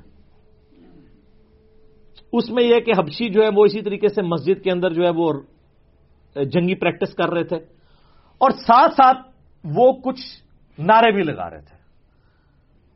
تو نبی علیہ السلام کو وہ سمجھ نہیں آ رہی تھی. ہو سکتا ہے وہ اپنی لینگویج میں لگا رہے ہوں یا آپ تک آواز نہ جا رہی ہو. تو آپ نے صحابہ سے پوچھا یہ کیا کہہ رہے ہیں؟ تو انہوں نے کہا یہ کہہ رہے ہیں محمد عبد صالح، محمد اللہ کے نیک بندے ہیں. اور ساتھ ساتھ وہ اپنی تلواروں کی پریکٹس بھی کر رہے تھے، اس پریکٹس میں جھوم رہے تھے اور نبی علیہ السلام کا ذکر خیر کر رہے تھے. ٹھیک ہے. اور یہ صوفیاء جو ہے یہ جہاد سے چیڑ، ان کو جہاد کی پریکٹس انہوں نے کہاں سے کرنی ہے؟ تو ان لوگوں کا کیا لینا دینا ہے کہ جہاد کی جنگی مشقوں کے دوران نبی علیہ السلام کا مبارک نام لیتے ہوئے، وہ تو ٹھیک ہے آج بھی اگر کوئی گن چلاتے ہوئے نبی علیہ السلام کا مبارک نام لیتا ہے، آپ علیہ السلام سے اپنی محبت کا اظہار کرتا ہے، ایون لبیک کا یا رسول اللہ بھی کہتا ہے، یا رسول اللہ میں آپ کے لیے اپنی جان دینے کے لیے حاضر ہوں. حاضر و ناظر کا عقیدہ نہ رکھے، یہ نہ عقیدہ رکھے کہ آپ وہاں موجود ہیں یا آپ علیہ السلام سن رہے ہیں، بلکہ ایک اپنی محبت کا اظہار کرے. تو میرے تو اس کے اوپر کلپ ریکارڈڈ موجود ہے، آپ کریں جتنے مرضی نعرے لگائیں، کوئی ہمیں نہیں اختلاف. لیکن آپ اس کو بنیاد بنا کے یہ کہنا کہ جی وہ صحابہ کرام جو رقص کرتے تھے تو وہ اس طرح کی پریکٹس ابھی بھی آپ ایسے عرب ملکوں میں جائیں نا تو اور عربیوں کی جو جنگی مشقیں ہو رہی ہوتی ہیں نا، وہ ویسے آج تک تلوار ہی پکڑی ہوئی ہے، ان کو پتہ ہی نہیں ہے کہ اب تو جدید اسلحہ آ چکا ہے، تو ان کی اب ٹریڈیشن بن چکی بھی ہے. تو اس طریقے سے اگر کوئی جھومتے ہوئے کر لیتا ہے تو ہم اس کے اوپر کوئی شرعی فتویٰ نہیں لگاتے. نام یہ کہتے ہیں کہ اس طرح کا کوئی رقص کرنا وہ حرام ہے. ہم جس رقص کی بات کر رہے ہیں وہ یہ ہے جو یہ اس طریقے سے کر رہے ہیں، نہ کوئی سمجھ ہے، نہ کوئی بات ہے، نہ کوئی مقصد ہے. ٹھیک ہے، سائیڈ بائی سائیڈ ایک چیز چاہتی ہوئی زیادہ بات ہے. اور بڈھے ویلے 60 سال کے بابے وہ جس طرح جھوم رہے ہوتے ہیں، خدا نہ خواستہ کسی کو چکر آ جائے اور اوپر سے آ کے نیچے گر جائے اور شہادت کے مرتبے میں فائز ہو جائے، پچھلے اس کو روتے ہی رہے. تو یہ تھوڑا دیکھنا چاہیے. اور وہ پھر جب وہ میوزک وہ اتنا تیز ہوا ہے، وہ بابے اور تیز ہو گئے. اس میں آپ دیکھیں نا ویڈیو میں، تو ڈاکٹر صاحب خود بھی پریشان ہو گئے سر کہ میرے مت ہی نہ لگ جائے. ان کے آپ چہرے کے ایکسپریشن دیکھیں، وہ فوراً سیریس ہو گئے تھے کیونکہ وہ بہت تیز گھومنا شروع ہو گئے تھے. تو تیز گھومنے والا مطلب بندہ کسی وقت گر سکتا ہے. تو اس طرح کی چیزوں پہ ذرا دیکھنا چاہیے کہ قرآن و سنت میں کیا دلائل موجود ہیں، اس کو دیکھ کے چلنا چاہیے. اچھا، ایک بخاری مسلم میں ایک اور حدیث بھی ہے کہ عید کے موقع پہ کچھ حبشی اسی طریقے سے جنگی پریکٹس کر رہے تھے اور وہ جھوم رہے تھے. تو سیدنا عمر وہاں آئے تو انہوں نے زمین سے کنکریاں اٹھا رہی ان کو مارنے کے لیے کہ کم پایا جائے تھے. تو نبی علیہ السلام نے منع کر دیا. آپ نے فرمایا یہ عید کا موقع ہے، خوشی کا موقع ہے. تو اس طریقے سے، لیکن وہ کسی مقصد کے خالی نہیں کوئی کہ آپ ناچنا شروع کر دیں، کسی مقصد کے ساتھ اٹیچ کوئی چیز ہو. ہاں کسی کو وجد واقعی نیچرل آ جاتا ہے، اس کے اوپر بھی کوئی گرفت نہیں ہے. وہ تو صحیح بخاری میں تعلیقاً موجود ہے اور سنن ابن ماجہ میں پوری سند کے ساتھ ہے. مولا علی علیہ السلام کا قول ہے اور صحیح حدیث بھی ہے نبی علیہ السلام کے حوالے سے. امام بخاری تو مولا علی کا قول لے کے، ابن ماجہ میں تو مرفوع ہے مولا علی سے نبی علیہ السلام سے انہوں نے بیان کیا کہ 3 لوگ ہیں جن کے اوپر کوئی گرفت نہیں ہے.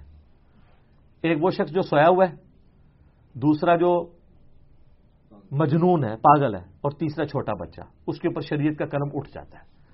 تو اگر کوئی جنون والی کیفیت کسی پہ ہو جاتی ہے اور وہ کوئی نعرہ مارتا ہے، بے ہوش ہو جاتا ہے. ویسے جعلی بھی ہوتے ہیں. ہم جب دعوت اسلامی میں تھے نا تو کئی اس طرح کے جعلی لوگ ہم نے پکڑے ہیں. وہ آپ کو پتا ہے وہ لائٹس آف کر کے ذکر کراتے تھے اللہ، وہ آپ اتنی تیزی سے کریں تھوڑی دیر بعد ویسے ہی چکر کے بعد بندہ گر جاتا ہے. ایک نیچرل چیز ہے نا، اتنی دیر سے زور زور سے آپ ہلا رہے ہیں. تو ہم نے 1999 میں نا یہاں اعتکاف کروایا جیل میں اپنے جو مرکز فیضان مدینہ میں. تو روزانہ تماشا لگا، 30-40 بندے بے ہوش ہوئے پڑے میں. مصیبت پڑ جاتی ہے نا یار، مطلب لوگوں کو اب سلانا ہے. اس کے بعد پھر کیا ہم نے ایک سوئی رکھی ہوئی تھی. ہائے ہائے، سوئی تے پھر تمہیں پتا نا فیتا مار دینی ہے. کیڑا جعلی ہے جو باقی جینون بے ہوش بندہ ہے اس کو آپ سوئی مارے اس کو اثر ہی نہیں کرے گا. سن ہوا ہوتا ہے بندہ. 99.9 کیا 100% لوگ ہی جعلی تھے. پھر آہستہ آہستہ وہ وجدان ہی بند ہو گیا. روزانہ تو نہیں بندہ سوئی کھا سکتا. تو سوئی مارتے تھے، چیک کرتے ہاں اٹھتے جاؤ اٹھتے جاؤ اٹھتے جاؤ. تو جب ان کو پتا چل گیا کہ اب یہ سوئی سے اٹھائیں گے تو وہ پھر وجدانے بند ہو گئے. تو سر یہ جو بابے جھوم رہے ہوتے ہیں نا، تو ایک سوئی رکھ لیں آپ، ٹھیک ہے، ایک ایک بابے نے سوئی لا کے چیک کرو تو انشاءاللہ تعالی ان کا سارا وجد اتر جائے گا.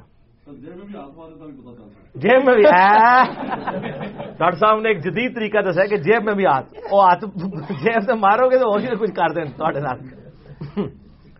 عزت بچانا مشکل ہو جائے، پھر چور کا فتویٰ لگا دیں گے. اچھا، ایک اور حدیث ہے مسند امام احمد میں بھی ہے اور سنن کبریٰ البیہقی کے اندر موجود ہے. ویسے مزے کی حدیث ہے یہ حدیث بخاری میں بھی ہے. بخاری میں صرف اتنے الفاظ ہیں کہ نبی علیہ السلام نے زید ابن حارثہ سے کہا کہ زید ہمارا مولا ہے، جگری یار ہے، کیونکہ حضرت زید ابن حارثہ کو حضور نے آزاد کیا ہوا تھا، لے پالک غلام تھے. اور حضرت جعفر ابن ابی طالب حضرت علی کے بھائی کو کہا، جس نے وہ نجاشی کے دربار میں سورہ مریم پڑھی تھی، کہ جعفر تم شکل و صورت میں اور سیرت میں میرے مشابہ ہو. بڑی فضیلت. اور تیسرے مولا علی سے نبی علیہ السلام فرمایا علی تم مجھ سے ہو میں تم سے ہوں. یہ تینوں باتیں بخاری کی ایک حدیث میں جو میں نے کربلا والے ریسرچ پیپر میں ڈالی ہوئی ہیں. یہ حدیث بخاری میں تو اتنی ہے، لیکن اس کے کانٹیکسٹ کے ساتھ مسند احمد اور سنن کبریٰ البیہقی میں موجود ہے کہ مولا علی خود روایت کرتے ہیں کہ میں زید ابن حارثہ اور جعفر ابن ابی طالب بیٹھے ہوئے تھے ایک مجلس میں. تو نبی علیہ السلام نے زید سے کہا تو ہمارا مولا ہے. تو حضرت زید ابن حارثہ جو ہے وہ ایک ٹانگ پہ کھڑے ہو گئے اور انہوں نے جھومنا شروع کر دیا. اس کے بعد حضرت جعفر ابن ابی طالب سے حضور نے فرمایا کہ تم اپنی شکل و صورت اور سیرت میں سب سے زیادہ میرے مشابہ ہو.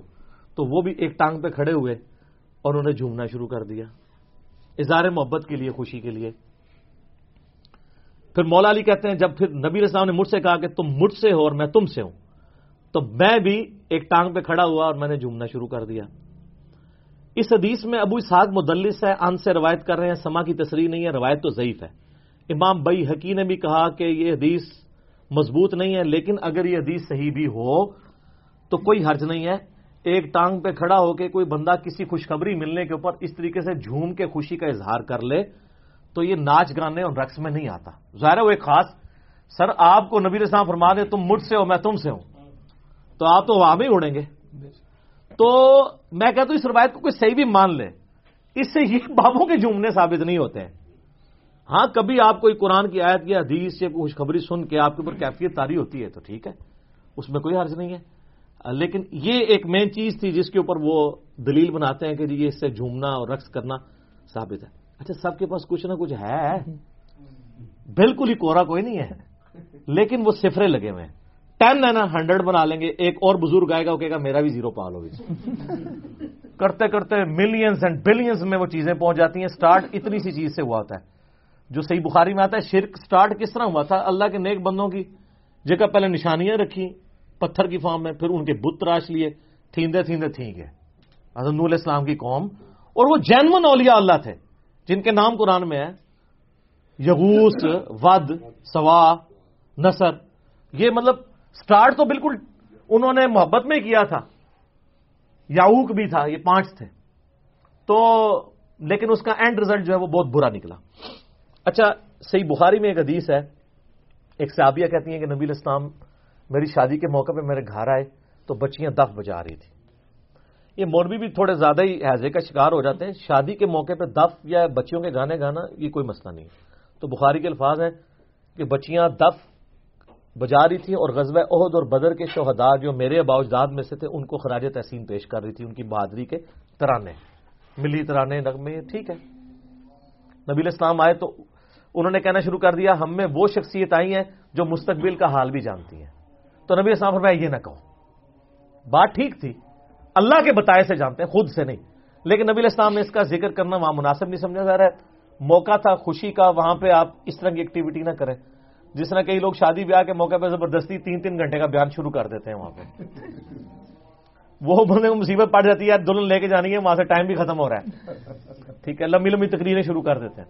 اچھا ہوا یہ کہ نبی علیہ السلام نے پھر ان کو منع کر دیا. یہ حدیث اس چیز کا ثبوت ہے کہ دف وغیرہ ہو سکتا ہے. اس طریقے سے صحیح بخاری میں ایک حدیث ہے، اما عائشہ کو نبی علیہ السلام نے فرمایا کہ تم نے وہ شادی کے موقع پہ گانے والی، اشعار پڑھنے والی وہ دف کیوں نہیں بھیجا؟ انصار کے لوگ تو اس کو پسند کرتے ہیں. تو شادی بیاہ اور خوشی اور عید کے موقع کے اوپر آپ اگر دف بجائیں، کوئی شرکیہ الفاظ نہ ہو، مرد و عورت کا اختلاط نہ ہو، مرد مردوں میں، عورتیں عورتوں میں بیٹھ کے گیت گائیں، اور اس کے بعد اس میں لائٹ سا کوئی میوزک ہو، اس میں کوئی اس طرح کا مسئلہ نہیں ہے. لیکن یہ جو انڈین گانے اور یہ جو فضول قسم کی شاعری ہے جو یعنی نیگیٹو کی طرف مائل کرتی ہے، اس کی بات نہیں کر رہا. وہ والی نہ ہو تو بالکل جائز ہے، اس میں یعنی کوئی حرج نہیں. حتیٰ کہ سنن ابن ماجہ میں ایک حدیث ہے، اور یہ حدیث ترمذی اور نسائی میں بھی ہے. نبی اسلام نے فرمایا حلال اور حرام نکاح میں فرق ہی دف کا ہے. یعنی جس کے نکاح کے موقع پر اعلانیہ دف بجایا جائے وہ حلال نکاح ہے، اور جو چھپ چھپا کے نکاح کیا جائے وہ حرام نکاح ہے. اچھا یہ حدیثیں کتابوں میں نے دریافت کی ہیں، یہ آپ کو آج تک کسی نے بتائی تھی؟ کتنا ظلم ہے. یہ بالکل ون سائیڈڈ چل رہے تھے. حلال اور حرام نکاح کا فرق کہ اعلانیہ خوشی کا اظہار کرنا. ایک بڑی مزے کی حدیث ہے سنن نسائی کے اندر، آپ کو یہ ساری حدیث ہے نا مشکات کی دوسری جلد میں نا اعلان نکاح اور اس کے والے چیپٹر میں نا کتاب النکاح چیپٹر میں مل جائے گا. سنن نسائی میں ایک حدیث ہے، بڑی فنی حدیث ہے اس حوالے سے. عامر بن سعد ابن ابی وقاص کہتے ہیں کہ میں ایک ایسی مجلس میں گیا جہاں پہ شادی ہو رہی تھی. یہ عامر بن سعد ابن ابی وقاص وہی ہیں جنہوں نے حضرت سعد ابن ابی وقاص کا یہ وہ بیٹا جس نے وہ حدیث بیان کی تھی، علی کی میرے ساتھ وہی نسبت ہے جو ہارون کی موسیٰ کے ساتھ، مگر میرے بعد کوئی نبی نہیں. عامر بن سعد کہتے ہیں میں نے وہاں دیکھا کہ غزوہ بدر اور احد کے غازی سینئر صحابہ بیٹھے ہوئے ہیں اور شادی کا موقع ہے اور بچیاں جو ہیں وہ گا رہی ہیں اور دف بجایا جا رہا ہے. تو میرا ترا نکل گیا. تو نسائی کے الفاظ ہیں, انہوں نے کہا اوے بدر اور احد کے غازیوں اور سینئر صحابہ یہ کیا کر رہے ہو تم لوگ, یعنی آج مارے کہ بڈھے والے کہڑا کام جو کیا تسی. تو اب ابھی سینئر صحابہ تھے, انہوں نے کہا عامر بات یہ ہے کہ نبی علیہ السلام نے ہمیں اجازت دی ہے شادی بیاہ کے موقع پر, عید کے موقع پر اس طرح کی مجلس کرنے کی. اگر تمہیں یہ مجلس پسند نہیں ہے تو تمہیں اجازت ہے, تم جا سکتے ہو, لیکن ہمیں نہ روکو. جس طرح سیدنا عمر کو نبی اسلام نے روک دیا تھا. تو یہ بالکل ایک طرف ون سائڈڈ چیز نہیں ہے. امام ابن اعظم کو جانتے ہیں, المتوفی 456 ہجری, جو اہل حدیث تو بہت بڑا ان کو امام مانتے ہیں, باقی لوگ المحلہ کتاب ہے, غامدی صاحب نے وہ پیچھے سجائی ہوتی ہے کتاب, وہ اس دور کے غامدی تھے, تھنک آؤٹ آف باکس کرنے والے. خیر وہ بہت ہی پھر باہر نکل گئے. انہوں نے تو آلات موسیقی کو نہ صرف حلال بلکہ اس کے کاروبار کو بھی حلال قرار دیا. لیکن یہ جو اس وقت آلات موسیقی نے جو پاپ میوزک اور جس طریقے سے یہ ایک چیز شکل اختیار کر لی ہے, ایک بالکل ایکسٹریم رویہ ہے. لہذا میوزک والا معاملہ جو ہے نا وہ اتنا اسٹرکٹ نہیں ہے جتنا بنا دیا ہوا ہے. کچھ میوزک تو آپ سب کر رہے ہیں. صحیح بخاری میں حدیث ہے کہ جو غنا سے قرآن نہ پڑھے وہ ہم میں سے نہیں ہے, جو قرآن کو ترنم سے نہ پڑھے. کیسے ترنم سے؟ عرب کے تکاری پڑھتے ہیں. تو جو ماؤتھ ساؤنڈز ہیں اس کو تو سارے حلال سمجھتے ہیں نا, چاہے وہ گنگنایا بھی جائے بغیر میوزک کے. تو یہ بھی ایک اللہ کی طرف سے ایک شعبہ ہے, اس کا کیٹاگوریکل ڈینائی نہیں ہے. مثلا کسی نعت کو میوزک کے ساتھ, کوئی بہت ہیوی ڈیوٹی میوزک کے ساتھ پڑھا جا رہا ہے, وہ تو اللہ بات تف کے ساتھ, یہ چھوٹے موٹے جس طرح جنید جمشید صاحب نے ایک انٹروڈیوس کرایا, اس میں کوئی حرج نہیں ہے, اس کو آپ چھوڑ دیں. میں آپ کے سامنے اگر یہ کوئی بھی ایک کوئی نعت ہے اس کو پڑھنا, تو اگر اس کو گنگناؤں, مثلا وہ جنید جمشید صاحب کی وہ نعت ہے نا, محمد کا روزہ قریب آ رہا ہے, اس کو اگر میں گنگناؤں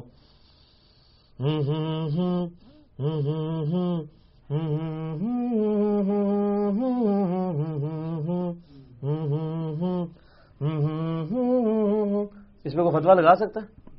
منہ کی آواز ہے. ابھی تو کئی ماؤتھ ساؤنڈز آئی ہیں جو بڑی ٹریجک ماؤتھ ساؤنڈز ہیں, ہم نے بھی ایک دو کلپس کے پیچھے لگائی تھی. لوگ فتوے لگاتے ہیں تو تھوڑے ڈیلے ہو جائیں اس مسئلے میں. عمر سیریز کے اوپر آپ دیکھیں جو انہوں نے کام کیا ہے قطر والوں نے, کتنے یعنی وہ سینز کے اوپر کتنے کریٹیکل میوزکس انہوں نے, وہ اگر آپ نکال دیں اس کا سارا مزہ ہی ڈرم سے نیچے آ جائے گا.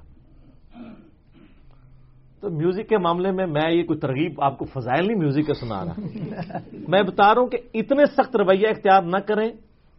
باقی اکثر جتنی حدیثیں پیش کی جاتی ہیں سب کی سب یہ آلموسٹ جعلی ہیں. ایک دو روایتیں ہیں ان کی بھی تعویل ممکن ہے, لیکن میں نہیں کرتا. اس کے لیے آپ غامدی صاحب کو سن لیں, ٹھیک ہے. میں کروں گا میرے کلپ کاٹ کے لوگ کہیں گے یہ جی لوگوں کو کہہ رہے ہیں انڈین گانے سن. میں کب کہوں گا انڈین گانے سنے آپ؟ میں تو پاکستانی قوالیوں کے بھی خلاف ہوں, شرکیہ قوالیاں اور عجیب کو تمیز ہے. ایک زمانہ تھا کہ قاری وحید ظفر قاسمی جیسے ڈیسنٹ لوگ نعتیں پڑھا کرتے تھے, اور اب کس قسم کے ڈسکو قسم کے نعت خان آ گئے ہیں, ان کے تو کپڑے ہی مان نہیں ہے. سننا کیا ہے بندے نے, اور کرتے کرتے تھیندے تھیندے کہاں تک تھی گئے.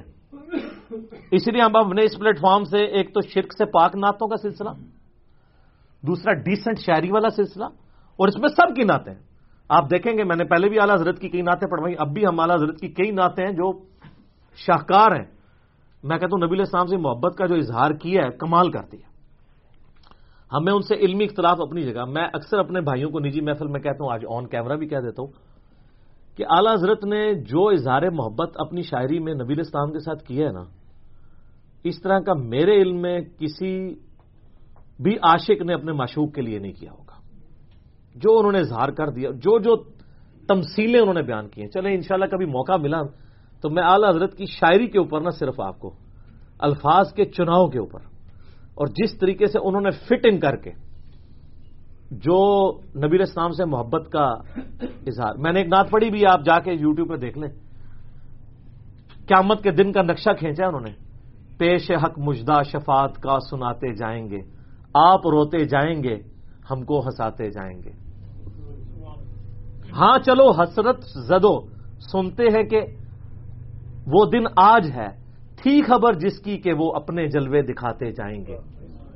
کیا کمال ہے جناب. وہ کہتے ہیں قیامت والے دن تو ہمارا اس اعتبار سے عید کا دن ہے کہ ہم رسول اللہ کی زیارت کریں گے، جس کے لیے ہمیں ہمارے پیروں نے جھوٹے وظیفے بھی سکھائے تھے، اینی دفعہ درود پڑھ لو، اینی دفعہ کر لو. تو یعنی میں کہہ رہا ہوں، یہ انہوں نے نہیں کہا. تو کمال جناب وہ نعت ہے، اور میں نے اس نعت کے ایک ایک شعر کے اوپر بخاری مسلم سے حدیثیں پیش کر کے اس کی ریکارڈنگ کروائی ہے.